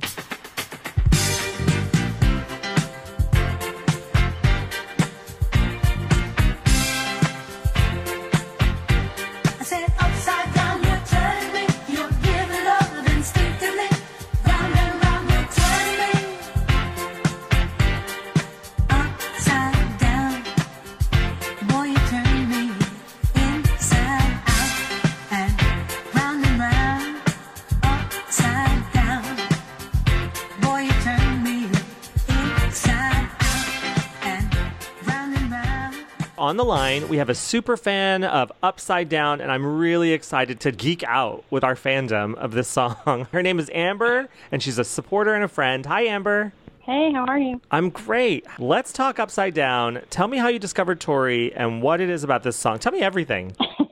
I first discovered Tori, I'm pretty sure it's like 8th grade, and I had an older sister, and kind of through her and a boyfriend of hers, I got Boys for Pele. It just kind of blew my mind, and then from there, I had to get everything that I could get my hands on, and then that's how I'm trying to remember, I must have gotten, the single that had Upside Down on it. And then you fell in love with the song instantly? I'm trying to remember, so I have a very specific story to Upside Down. I liked it right away. I think in the beginning, that first year, I liked everything. But I have this specific memory. I must have been 16 because I was driving, and I had gotten in a fight with my mom. And, as a 16-year-old, everything was very dramatic, and I had to, go drive and leave the house. I don't remember anymore what the fight was about, but I had, driven away and went to go talk to one of my friends about how upset I was. And then when I got back in the car, right when I turned it on, it was the part in Upside Down where she says, I'm okay when everything is not okay. And it's that moment I think that all of us as fans have had where you're like, she's singing right to me. Yeah. And so since then, I'm just like, I love this song. It's my song. Do you find that as a mantra that helps you? I'm okay when everything is not okay? I do, and I think, honestly, I can relate to that because I think even when life gets crazy, I'm able to maintain, even if it's somewhat of a facade, I'm able to just keep going and get through it until I really am okay. Oh, I love that. Yeah, we'll get through it. The other thing I've always kind of thought about this song is I think it's like Tori at her most Tori.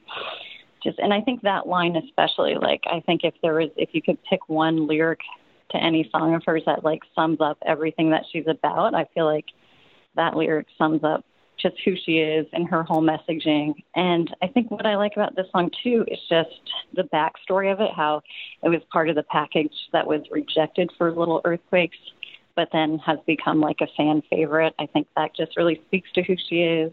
When I go through the lyrics, the kitten in my hair in Cincinnati line, it's that's kind of her, silly and playful, but then you get to the bridge where it's just oh, but now it's just going to cut you right, to your core. So it's just her ability to be both those things. And I think also too, the song showcases just how great she is as a composer, as a pianist, a lyricist, a vocalist. It's just a beautiful song. It really shows off her talent. When that first riff plays, that beginning of the song, I always feel there's just a warmness that comes over me, someone's giving me a hug. That's a real feeling. It does. It's just I love that opening riff too. It's just beautiful. It does. It just has a great feeling to it. And I just think it's Tori at her most Tori. And that's her being on brand. The lyrics to it, it's just her. I couldn't really think of another song that the message is more what she's about and who she is to her fans. When I think of maybe I don't really know what the song's about, to be honest. I don't know. Was she born breech? I guess I'll find out. But not that I know of. I don't think she was. I've always wondered, were you born upside down?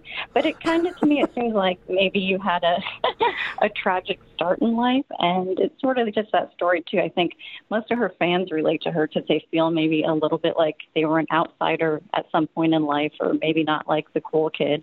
It has that message of maybe you see the world in a different way, but that's what draws us in. That's what draws her fans in, I think. I want to blow your mind, and maybe this won't blow your mind, but I'm going to try to blow your mind, and I want to get your opinion. So we've discussed that there are two teams. Now, David hates this idea, but I'm going to roll with it. I agree with you that line, I'm okay when everything is not okay, perfectly surmises her entire body of work. I agree with that. That's very on brand. That's Tori. But do you think, is that the secret to life? Now, here's my question to you. She says, I found the secret to life. I'm okay when everything is not okay. Are you team B, where the secret to life is to be okay when everything is not okay? Or is the secret itself not revealed? I found the secret to life, and therefore I'm okay when everything is not okay. The secret itself is not revealed. Are you team A or are you team B? You're kind of, you did blow my mind a little bit. I've never really took that time to think about it that way. That's what we do. But I'm going to go Wait, was Team A, she hasn't revealed the secret? Team A is like, the secret is not revealed. I think if we know anything about Tori, the secret is not revealed. Like, she's got something she's not telling us. Hello, fellow A. She's not going to give it up that easy. Exactly. She's got to leave something for herself. Well, I appreciate you being a fellow A. Are you a Team Noun too? I'm actually Team Verb. But we can't win them all. We can't win them all. That'll make David happy that you're a Team Verb. So we each can claim part of you.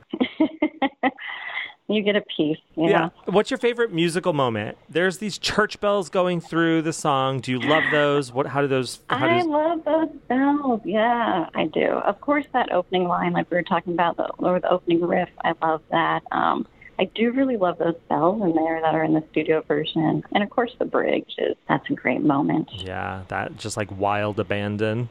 Mm-hmm. Yeah.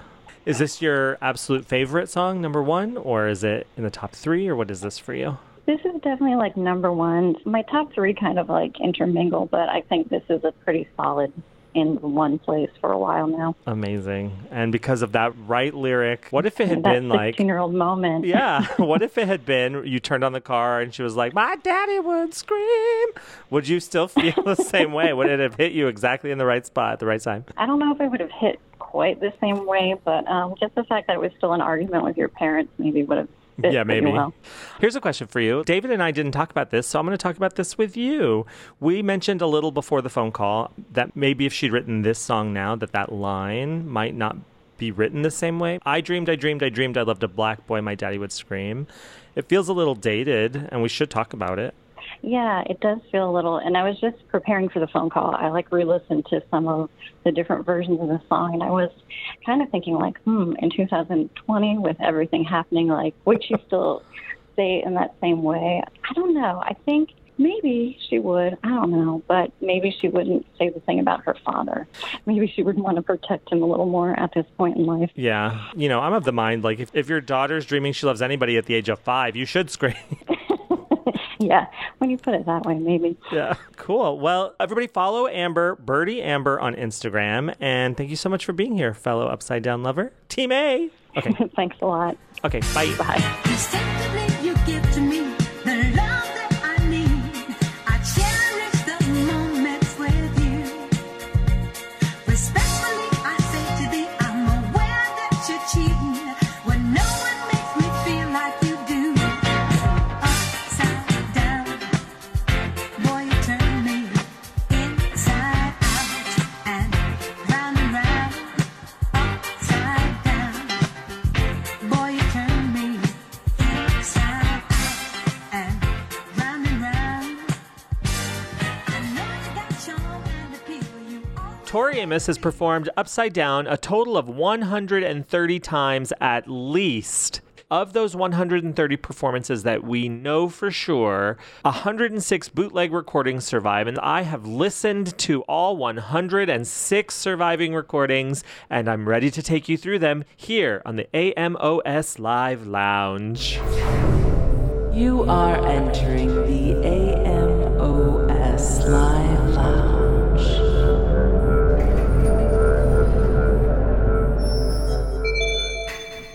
Oh, look at this new live lounge. It's so spacious. I feel like I can put my feet up on the ottoman, and I'm thrilled to announce a rotating list of tour guests, and the very first one here to christen our live lounge and to leave his own special branding on our sofa. It's our very own John Auersler.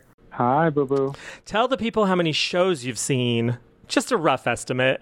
Oh, 340 something, I think. Ish. Here or there. Who's counting? Give or take whatever happened on the AT tour, which I don't remember. The ATS tour? Yeah. You were abnormally attracted to the bar. You can't remember half those shows. You're here today to help us go through Upside Down. Are you ready for the task? Love it. Ready. Okay. In 1992, on the Little Earthquakes tour, Tori Amos performed this song at least 26 times. Of course, we don't know the exact number because we've lost most of the set lists, but on almost every single set list that we do have, this song appears. So we can pretty safely assume she performed it at nearly every show, right? Mm-hmm. Yeah. The very first performance that we have on record is July 3rd, 1991 at the Montreux Jazz Festival, which we played earlier. So we're going to play the first bootleg recording ever, December 12th, 1991 in Sunderland, UK. And there's a cute little goof. If you're going to be our guest in the AMOS Live Lounge, I think you have to say, roll it, Oliver. Roll it, Oliver. Good job. Well, I dreamed I loved a black boy. My daddy would scream, oh yeah, don't love to turn this little blue girl upside down. Oh, I know you love to turn this little blue girl, baby, upside down. And my heart, yeah, now it's been shattered, shattered, shattered, shattered. Cincinnati, I like the word. It's the only thing. Here's January 30th, 1992 in London, England, where she talks a little bit about writing this song while she was writing Silent all these years. You better roll it, Oliver. Roll it, girl. This wasn't on the record, but it was on the EP. I was writing this at the same time I wrote Silent. I got them mixed up a couple of times, some verses ended up in them. They had to go to the right places. Like, you're in the wrong room! Get out! Get out! So, were you with it too, right?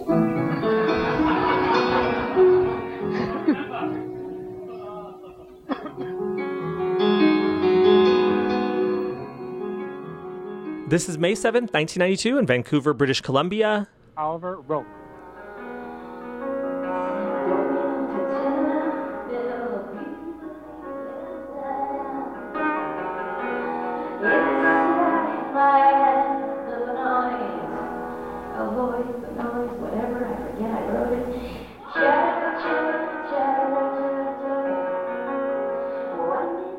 The story we played earlier about why it's not on the record, that was from Eugene, Oregon, August 30th, 1992. This is that performance. It's just a really great performance of the song. So, roll it, Oliver. When you gonna stand on your own, see the world is sick, you see, tell me what that makes us, darling. You see, you always find my faults, faster than you find your own. You see the world is getting rid of her demons. I said, baby, what have you been smoking? Well, I dreamed of a black boy. My daddy would scream, oh, yeah, don't this little blue. in 1993, after the Little Earthquakes tour, she did this promo appearance on CFNY in Toronto. They were supposed to have a piano for her, but they had this weird synth, and so she played all her music on the synth. And this is a weird synth version of Upside Down. So, roll it, Oliver.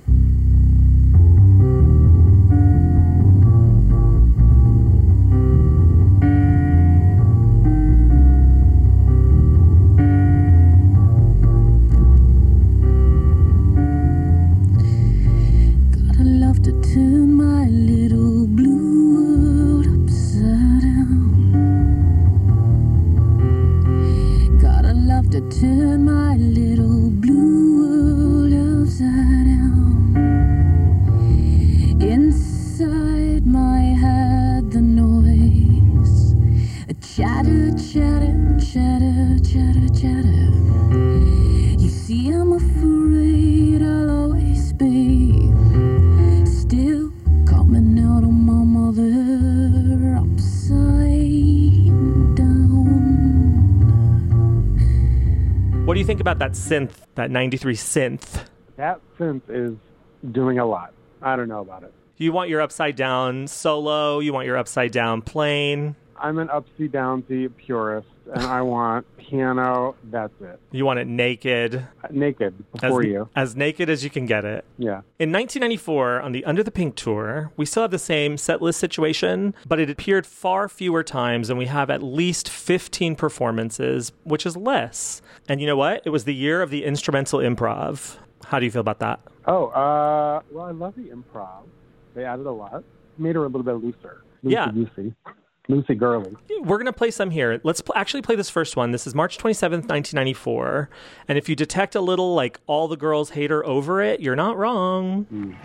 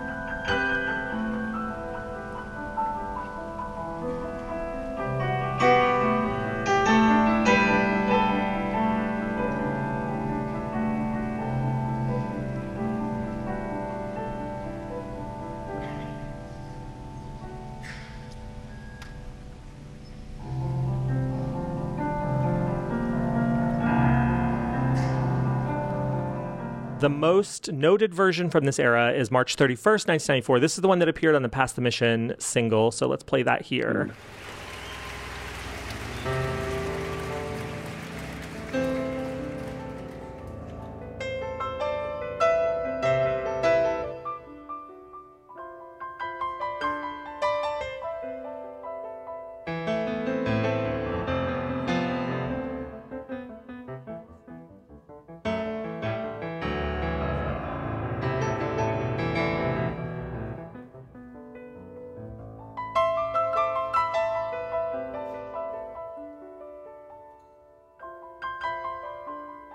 I even detect some notes of Take Me With You here.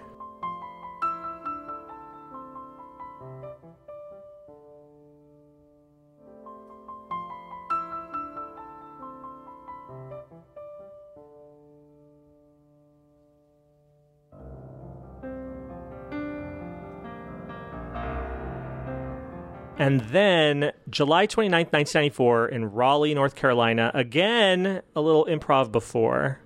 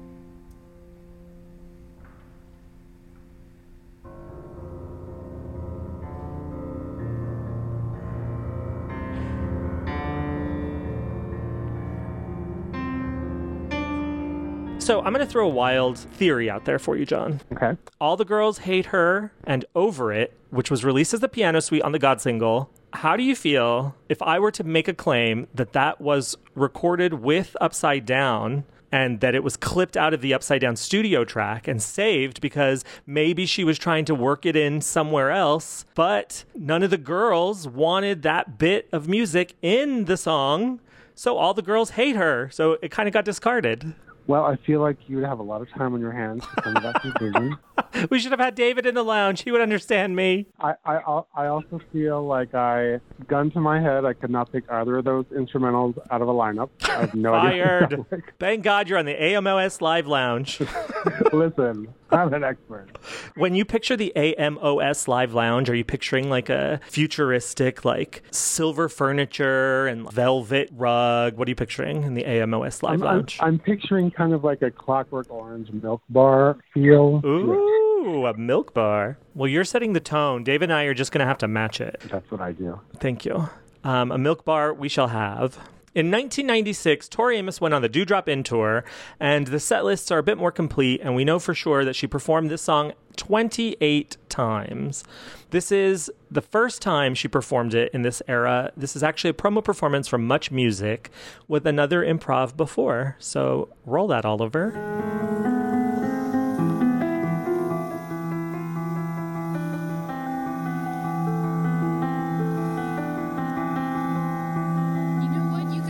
Turn the piano off in my, because I think it's what's making the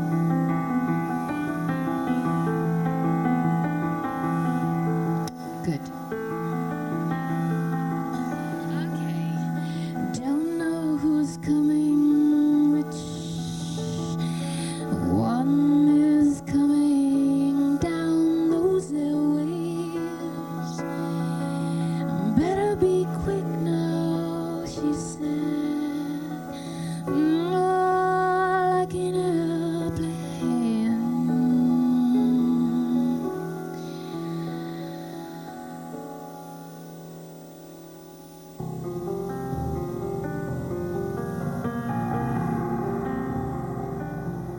This is March 24th, 1996 in Frankfurt.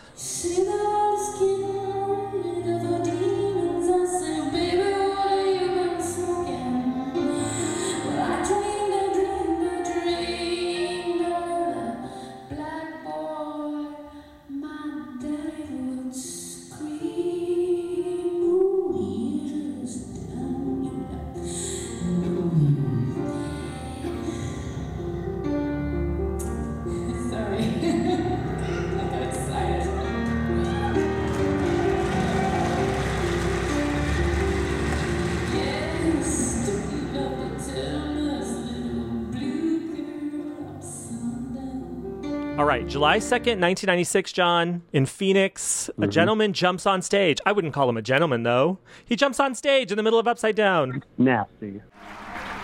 So this is probably my very favorite song that ever came to visit me, and it never made any of my records. What an idiot. But anyway.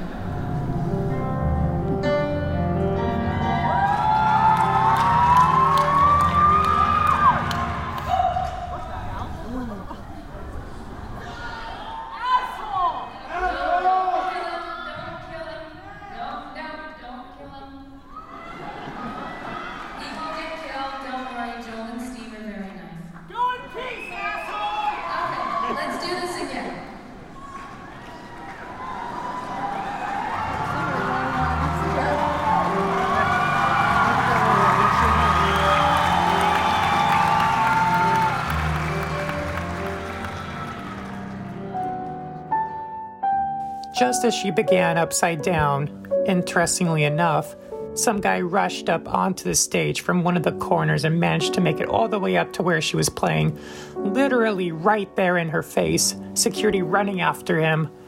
I couldn't see if he actually managed to touch her, but she cried out in distress briefly before he was dragged away. Certainly she must be used to this, but whatever happened, she completely froze in place as they took him away. What was odd was that as soon as it happened, a few people in the audience started to laugh. Maybe they thought it was part of the act. Whatever the case, after he was taken away, people started yelling things at him, to which she responded to the audience, "Don't kill him! Don't kill him! They'll take care of him!" She then calmly launched back into Upside Down. Was it you? It was not a then 15-year-old me. No. You would never jump on stage, right? Well, it depends if she did my request or not. How moved by the spirit have you been? Have you almost been ready to climb the stairs and just dive over the barricades? I've more been ready to lay on the ground and imagining my imminent doom than the other energy you're describing. I've seen that. So I would only go on stage if she offered on-stage seating at an extra price, side seats with wine service. I would do that. I would go on stage to do a MILF big wheel patty cake clap. Oh my God. She should have people come to the sides. Right? Bring them up. Where are my girls at? I love it. I would like hit my head, like pat, pat. Oh my God. Like wipe out the old girl and bring in the new girl. Yeah. MILF, choke me daddy. I love it. Here's another one from 1996. This is September 22nd in Green Bay. I just love this ending.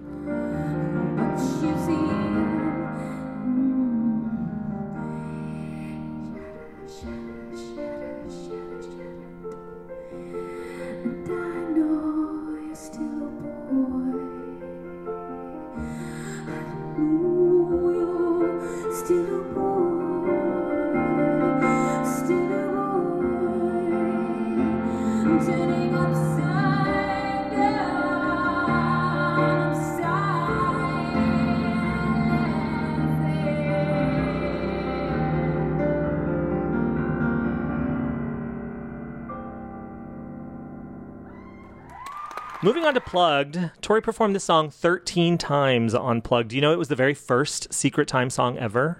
That makes sense. An old standard. She knows well. A good friend who said, "I'll always be there when you need me," and was there on the first Plugged show. Mm-hmm. Yeah, I can see it. Are we willing to say with no Upside Down, there would be no Secret Time? No. No? That the only reason she didn't go full band the whole show was because of Upside Down? You're not willing to say that? I'm not willing at this time to make that claim. Okay, well, maybe after this performance. Roll it, Ollie. Okay, so now it's our secret time.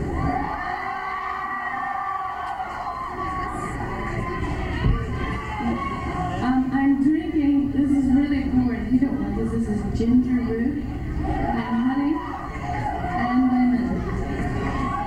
So anyway, I'm just going to play a couple songs for you, just us right now.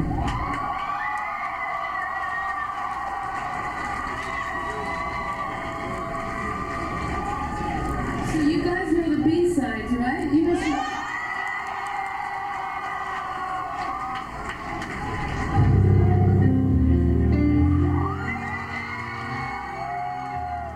In 1999, there were 3 tours, the 5.5 Weeks tour, the To Dallas and Back tour, and then the solo promo tour. And she performed it once on each tour, kind of. She performed it 3 times in 99. And this is November 28th, 1999 in Orange.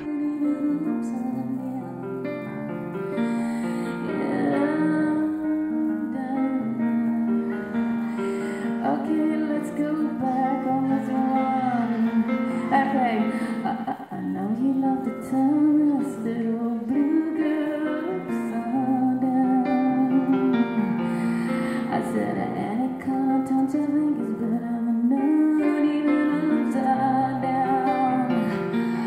But she Surprising, just 3 times that tour. I know it was a short tour, but Yeah, it was a short tour. The set lists were a little shorter. she did those solo shows at the end. Yeah. On the Strange Little Tour in 2001, Tori performed the song 9 times, John, and I've picked out my 2 favorites for you. Are you ready? Ready. This is October 15th in Boston.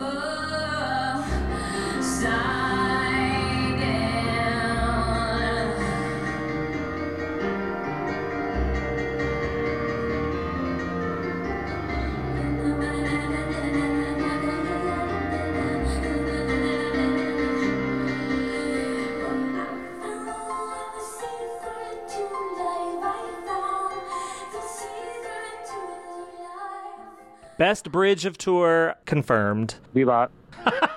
Bebop. And this is 9th of November in Seattle. And there's a cute little goof with a little improv, and I love it. don't you love to turn this little blue girl upside down? Oh, I know you love to turn this little blue girl baby upside down. But you see, I'm tangled up. I got a kitten in my hand.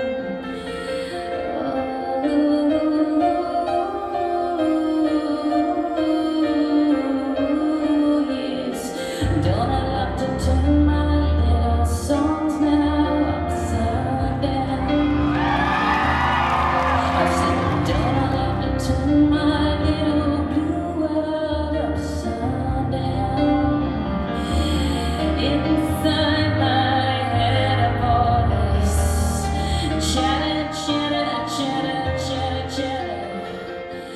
Seattle show was so good. Yeah, it really was. In 2002, 2003, Tori performed the song 13 times, twice on Scarlet's Walk, both times solo. Why do you ask? Am I denoting that this solo song was performed solo? It's because the 11 times she did it on Lotta Pianos, she did it with a band. Plot twist. Are you shocked? It was shocking at the time. I remember everyone was like, what? Were you beside yourself? I was happy, and she did it with a couple other songs. She was doing like all kinds of things then. I don't know. It's wild. Yeah, it was good. I liked it. Would you have ever guessed beforehand that this would have been a band song? Never, ever. No, it's like a quintessential solo song to me. Yeah. This is the last time she did the song solo before giving it the band arrangement. This is March 26, 2003 in Green Bay. Something about Green Bay.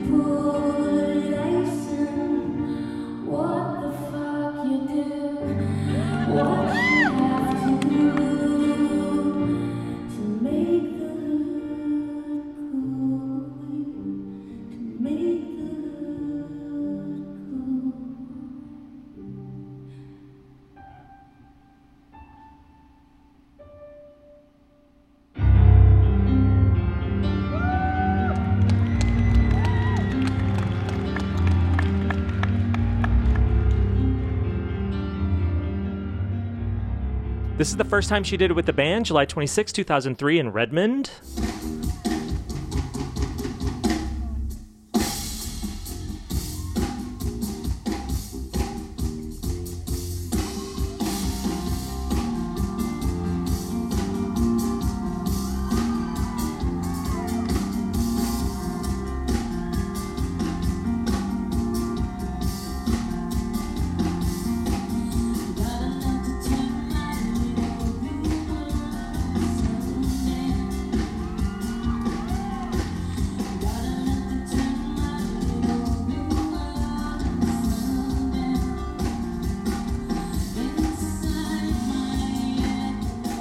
And here's another, this is my favorite band version right here because it's like so jammy. This is August 1st, 2003 in LA. And you know I love Tori as a jam band. You know I love it. Fish. Fish, yeah, exactly. Serving real fish though, real fish with an F. Serving fish.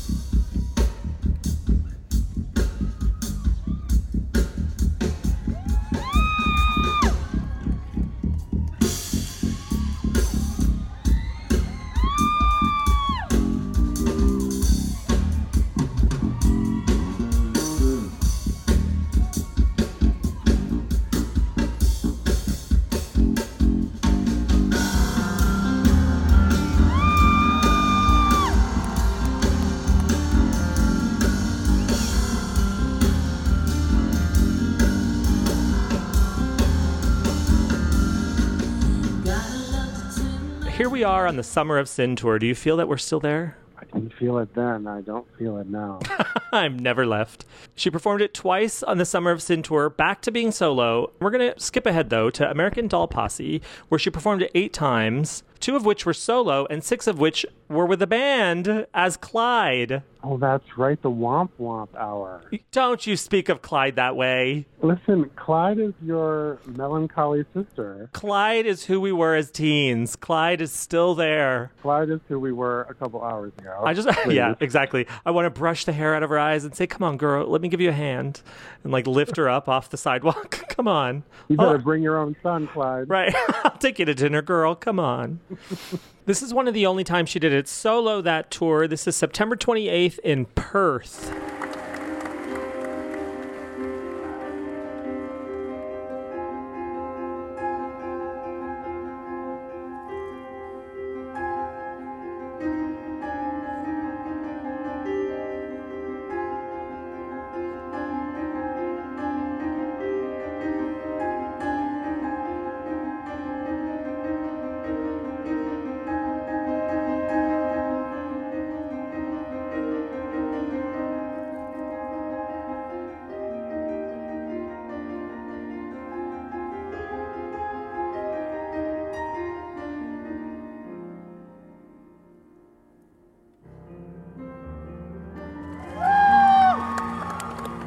This is the first time she did it with the band. All 5 of the 6 are available for purchase right now on iTunes on the Legs and Boots, and I suggest you go do that right now. This is the first time she did it with the band as Clyde. This is Buffalo on October 24th, 2007.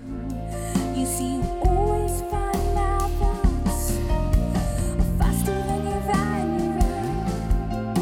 You say the road is getting rid of the demons. I said, baby, what have you been smoking?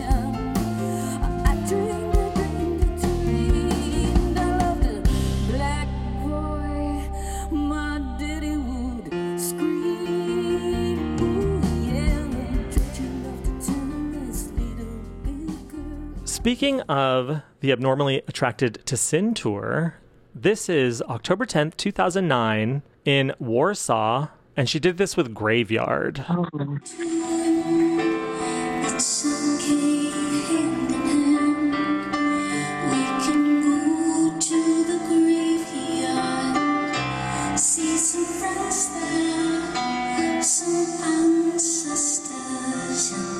Skip away, skip away, skip away. You say, sing to me, sing to me. I lost you not so long ago. Sing to me, he said, something pretty. Not afraid to cross over dear. Can see Granny Grace, he said. Can see Papa, see my old friends. I'm not afraid, just come and see me sometimes. Can you go into the graveyard with your little two-years Juliet?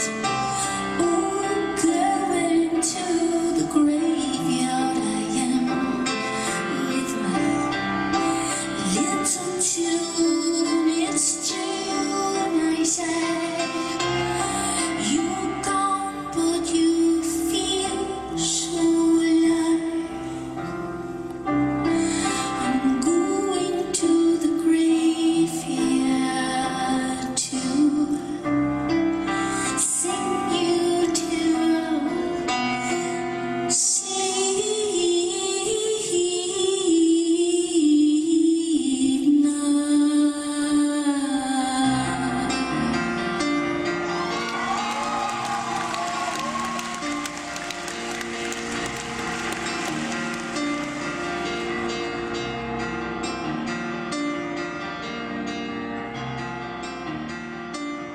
I was there. Oh, so good. Beautiful, right? Yeah, beautiful. You were also here for this performance, right? This is June 11, 2010 in Manchester at Bonnaroo. You were there, right? I was there, yeah. I'm okay when everything is not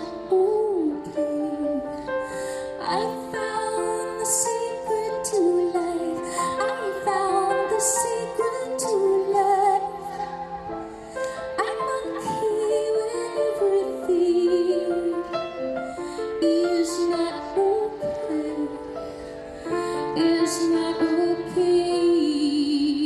Oh, we turn our little blue world upside down. Did you cry? Of course. You're like, yeah, I'm John Auersler, and it's Tori Amos. Hello. Why bother asking? Wasted tape. That's wasted tape. This is 2011 Night of Hunters. You did every show? Every show, yeah. Thanks for the invite, John. I didn't even know Tori was touring. Why didn't anybody tell me? This is October 22nd, 2011.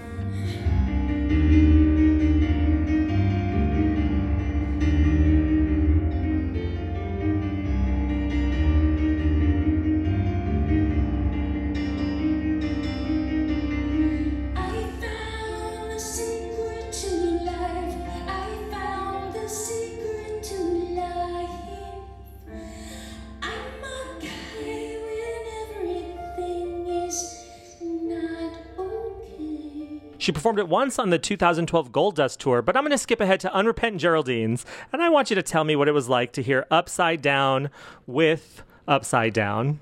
Well, it was consistent with her being proudly literal, which we know she is. She Her is. interpretation Yeah. of things sometimes.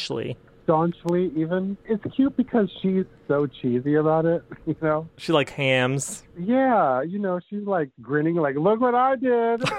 Upside Down with Upside Down. So you get it, guys? They have the same title. I love it. Ah. This is her performing the last bit of her Upside Down into the first bit of Diana Ross's Upside Down on August 6th, 2014 in Detroit.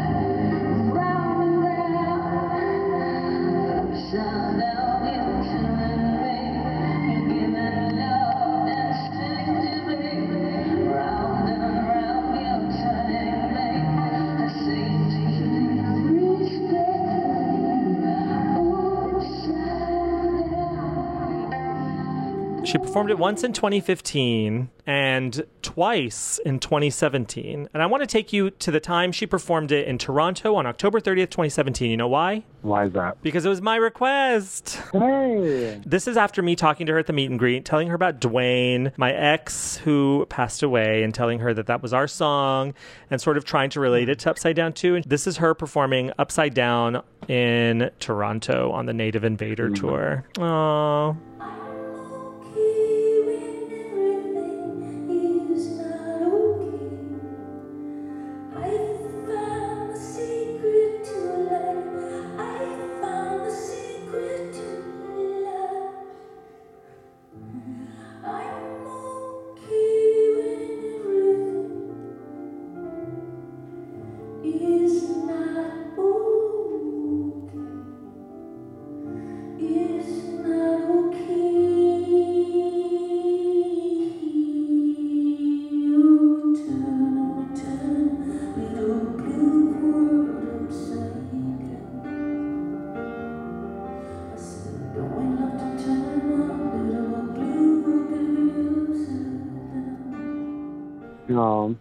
That was a special moment for you, was it? Yeah, it really was. That today is the only time she's performed Upside Down with Upside Down too.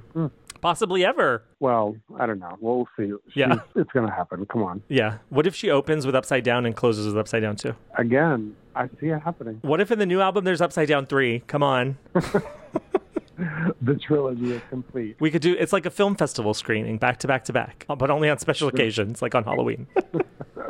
John, this has been so great. Thank you for being our inaugural guest to our AMOS Live Lounge. Grab a drink at the Milk Bar. Yes, girl. You know I will. Tip the cigar boy on your way out. Mm-hmm.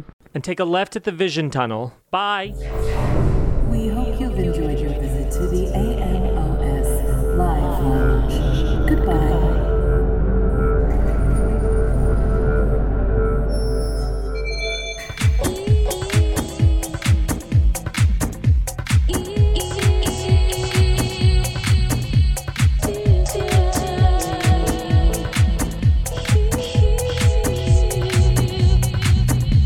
Well, we did it, David. We turned that little blue song upside down. That little B-side, Upside Down. We turned it upside down. We shook it. All that stuff came out. Upside down, inside out. We set it back right side up, and now we're moving on. God, that sounds violent. Have you ever been made into someone's piñata? I feel like that's what we just did to this song. I have been held upside down by my ankles and shaked. Oh my, just smack me until all my secrets come falling out. It's like a tradition. You like hold a kid upside down by their ankles and you spank their ass on their birthday. Happy birthday. Yeah, I don't know if the upside down part is the tradition. That was just done to me. I feel like this is why we'll never be parents. Well, one of the reasons. I'd like to be a parent. So if you're out there and would like to be co-parents with me, email us at songsoftoriamus@gmail.com or follow us on our social at Songs of Tori Amos on Instagram, Facebook, Twitter. You can also call our hotline 323-296-9955. And thank you for doing so in advance. If you love what we do, head over to patreon.com/Songs of Tori Amos, where we have many different perks at many different levels, mostly extra audio content and a yearly beautiful Christmas card from Jack Foster. And if you love us and this show has enriched your life in any way, please write a review on iTunes. And if you write that review and speak of how wonderful we are, even better. We need to get to a point where when you type Tori Amos into Apple Podcasts, we're actually the result that comes up. I would be satisfied if when you type Tori Amos, we are the result that comes up, but I won't rest until we're the result that comes up when you type to Tori Amos, the Songs of Tori Amos. Is that what you're looking for? I don't think that's too much to ask. Well, this has been great. I'm glad that we're redoing these B-sides. It's going to be a journey this year, but I hope to complete them all this year. It's going to be great. How many are there again? B-sides, there are plenty. There are 18 tracks total between Little Earthquakes and Under the Pink, including soundtrack songs, including Little Drummer Boy, Sarah Cynthia Sylvia Stout, Happy Worker, Ring My Bell, but those aren't technically B-sides. 18 between Under the Pink and Little Earthquakes, or 18 just Little Earthquakes era? 18 between Little Earthquakes and Under the Pink. So we have 18 episodes to do before we get to Under the Pink. Okay, that makes more sense. 17 now. And that includes the likes of Manji? That includes the likes of Manji, Ma Thank You, Ma Smells Like Teen Spirit, all of that stuff. Ma Pool? Ma Pool. Ma Sweet Dreams. Ma Take to the Sky. Ma Thoughts. Exactly, that's the next one. Ma Thoughts. Well, this has been a blast. Thank you for listening, everybody out there. Thank you for listening to me, David, and for speaking with me. Same. Did it sound like I was listening? Okay, good. You fell for it. Woo. You can wipe your brow. All I heard was chatter, chatter, chatter, chatter, chatter. Well, now my world has been shatter, shatter, shatter, shattered. Damn. Bye. Bye.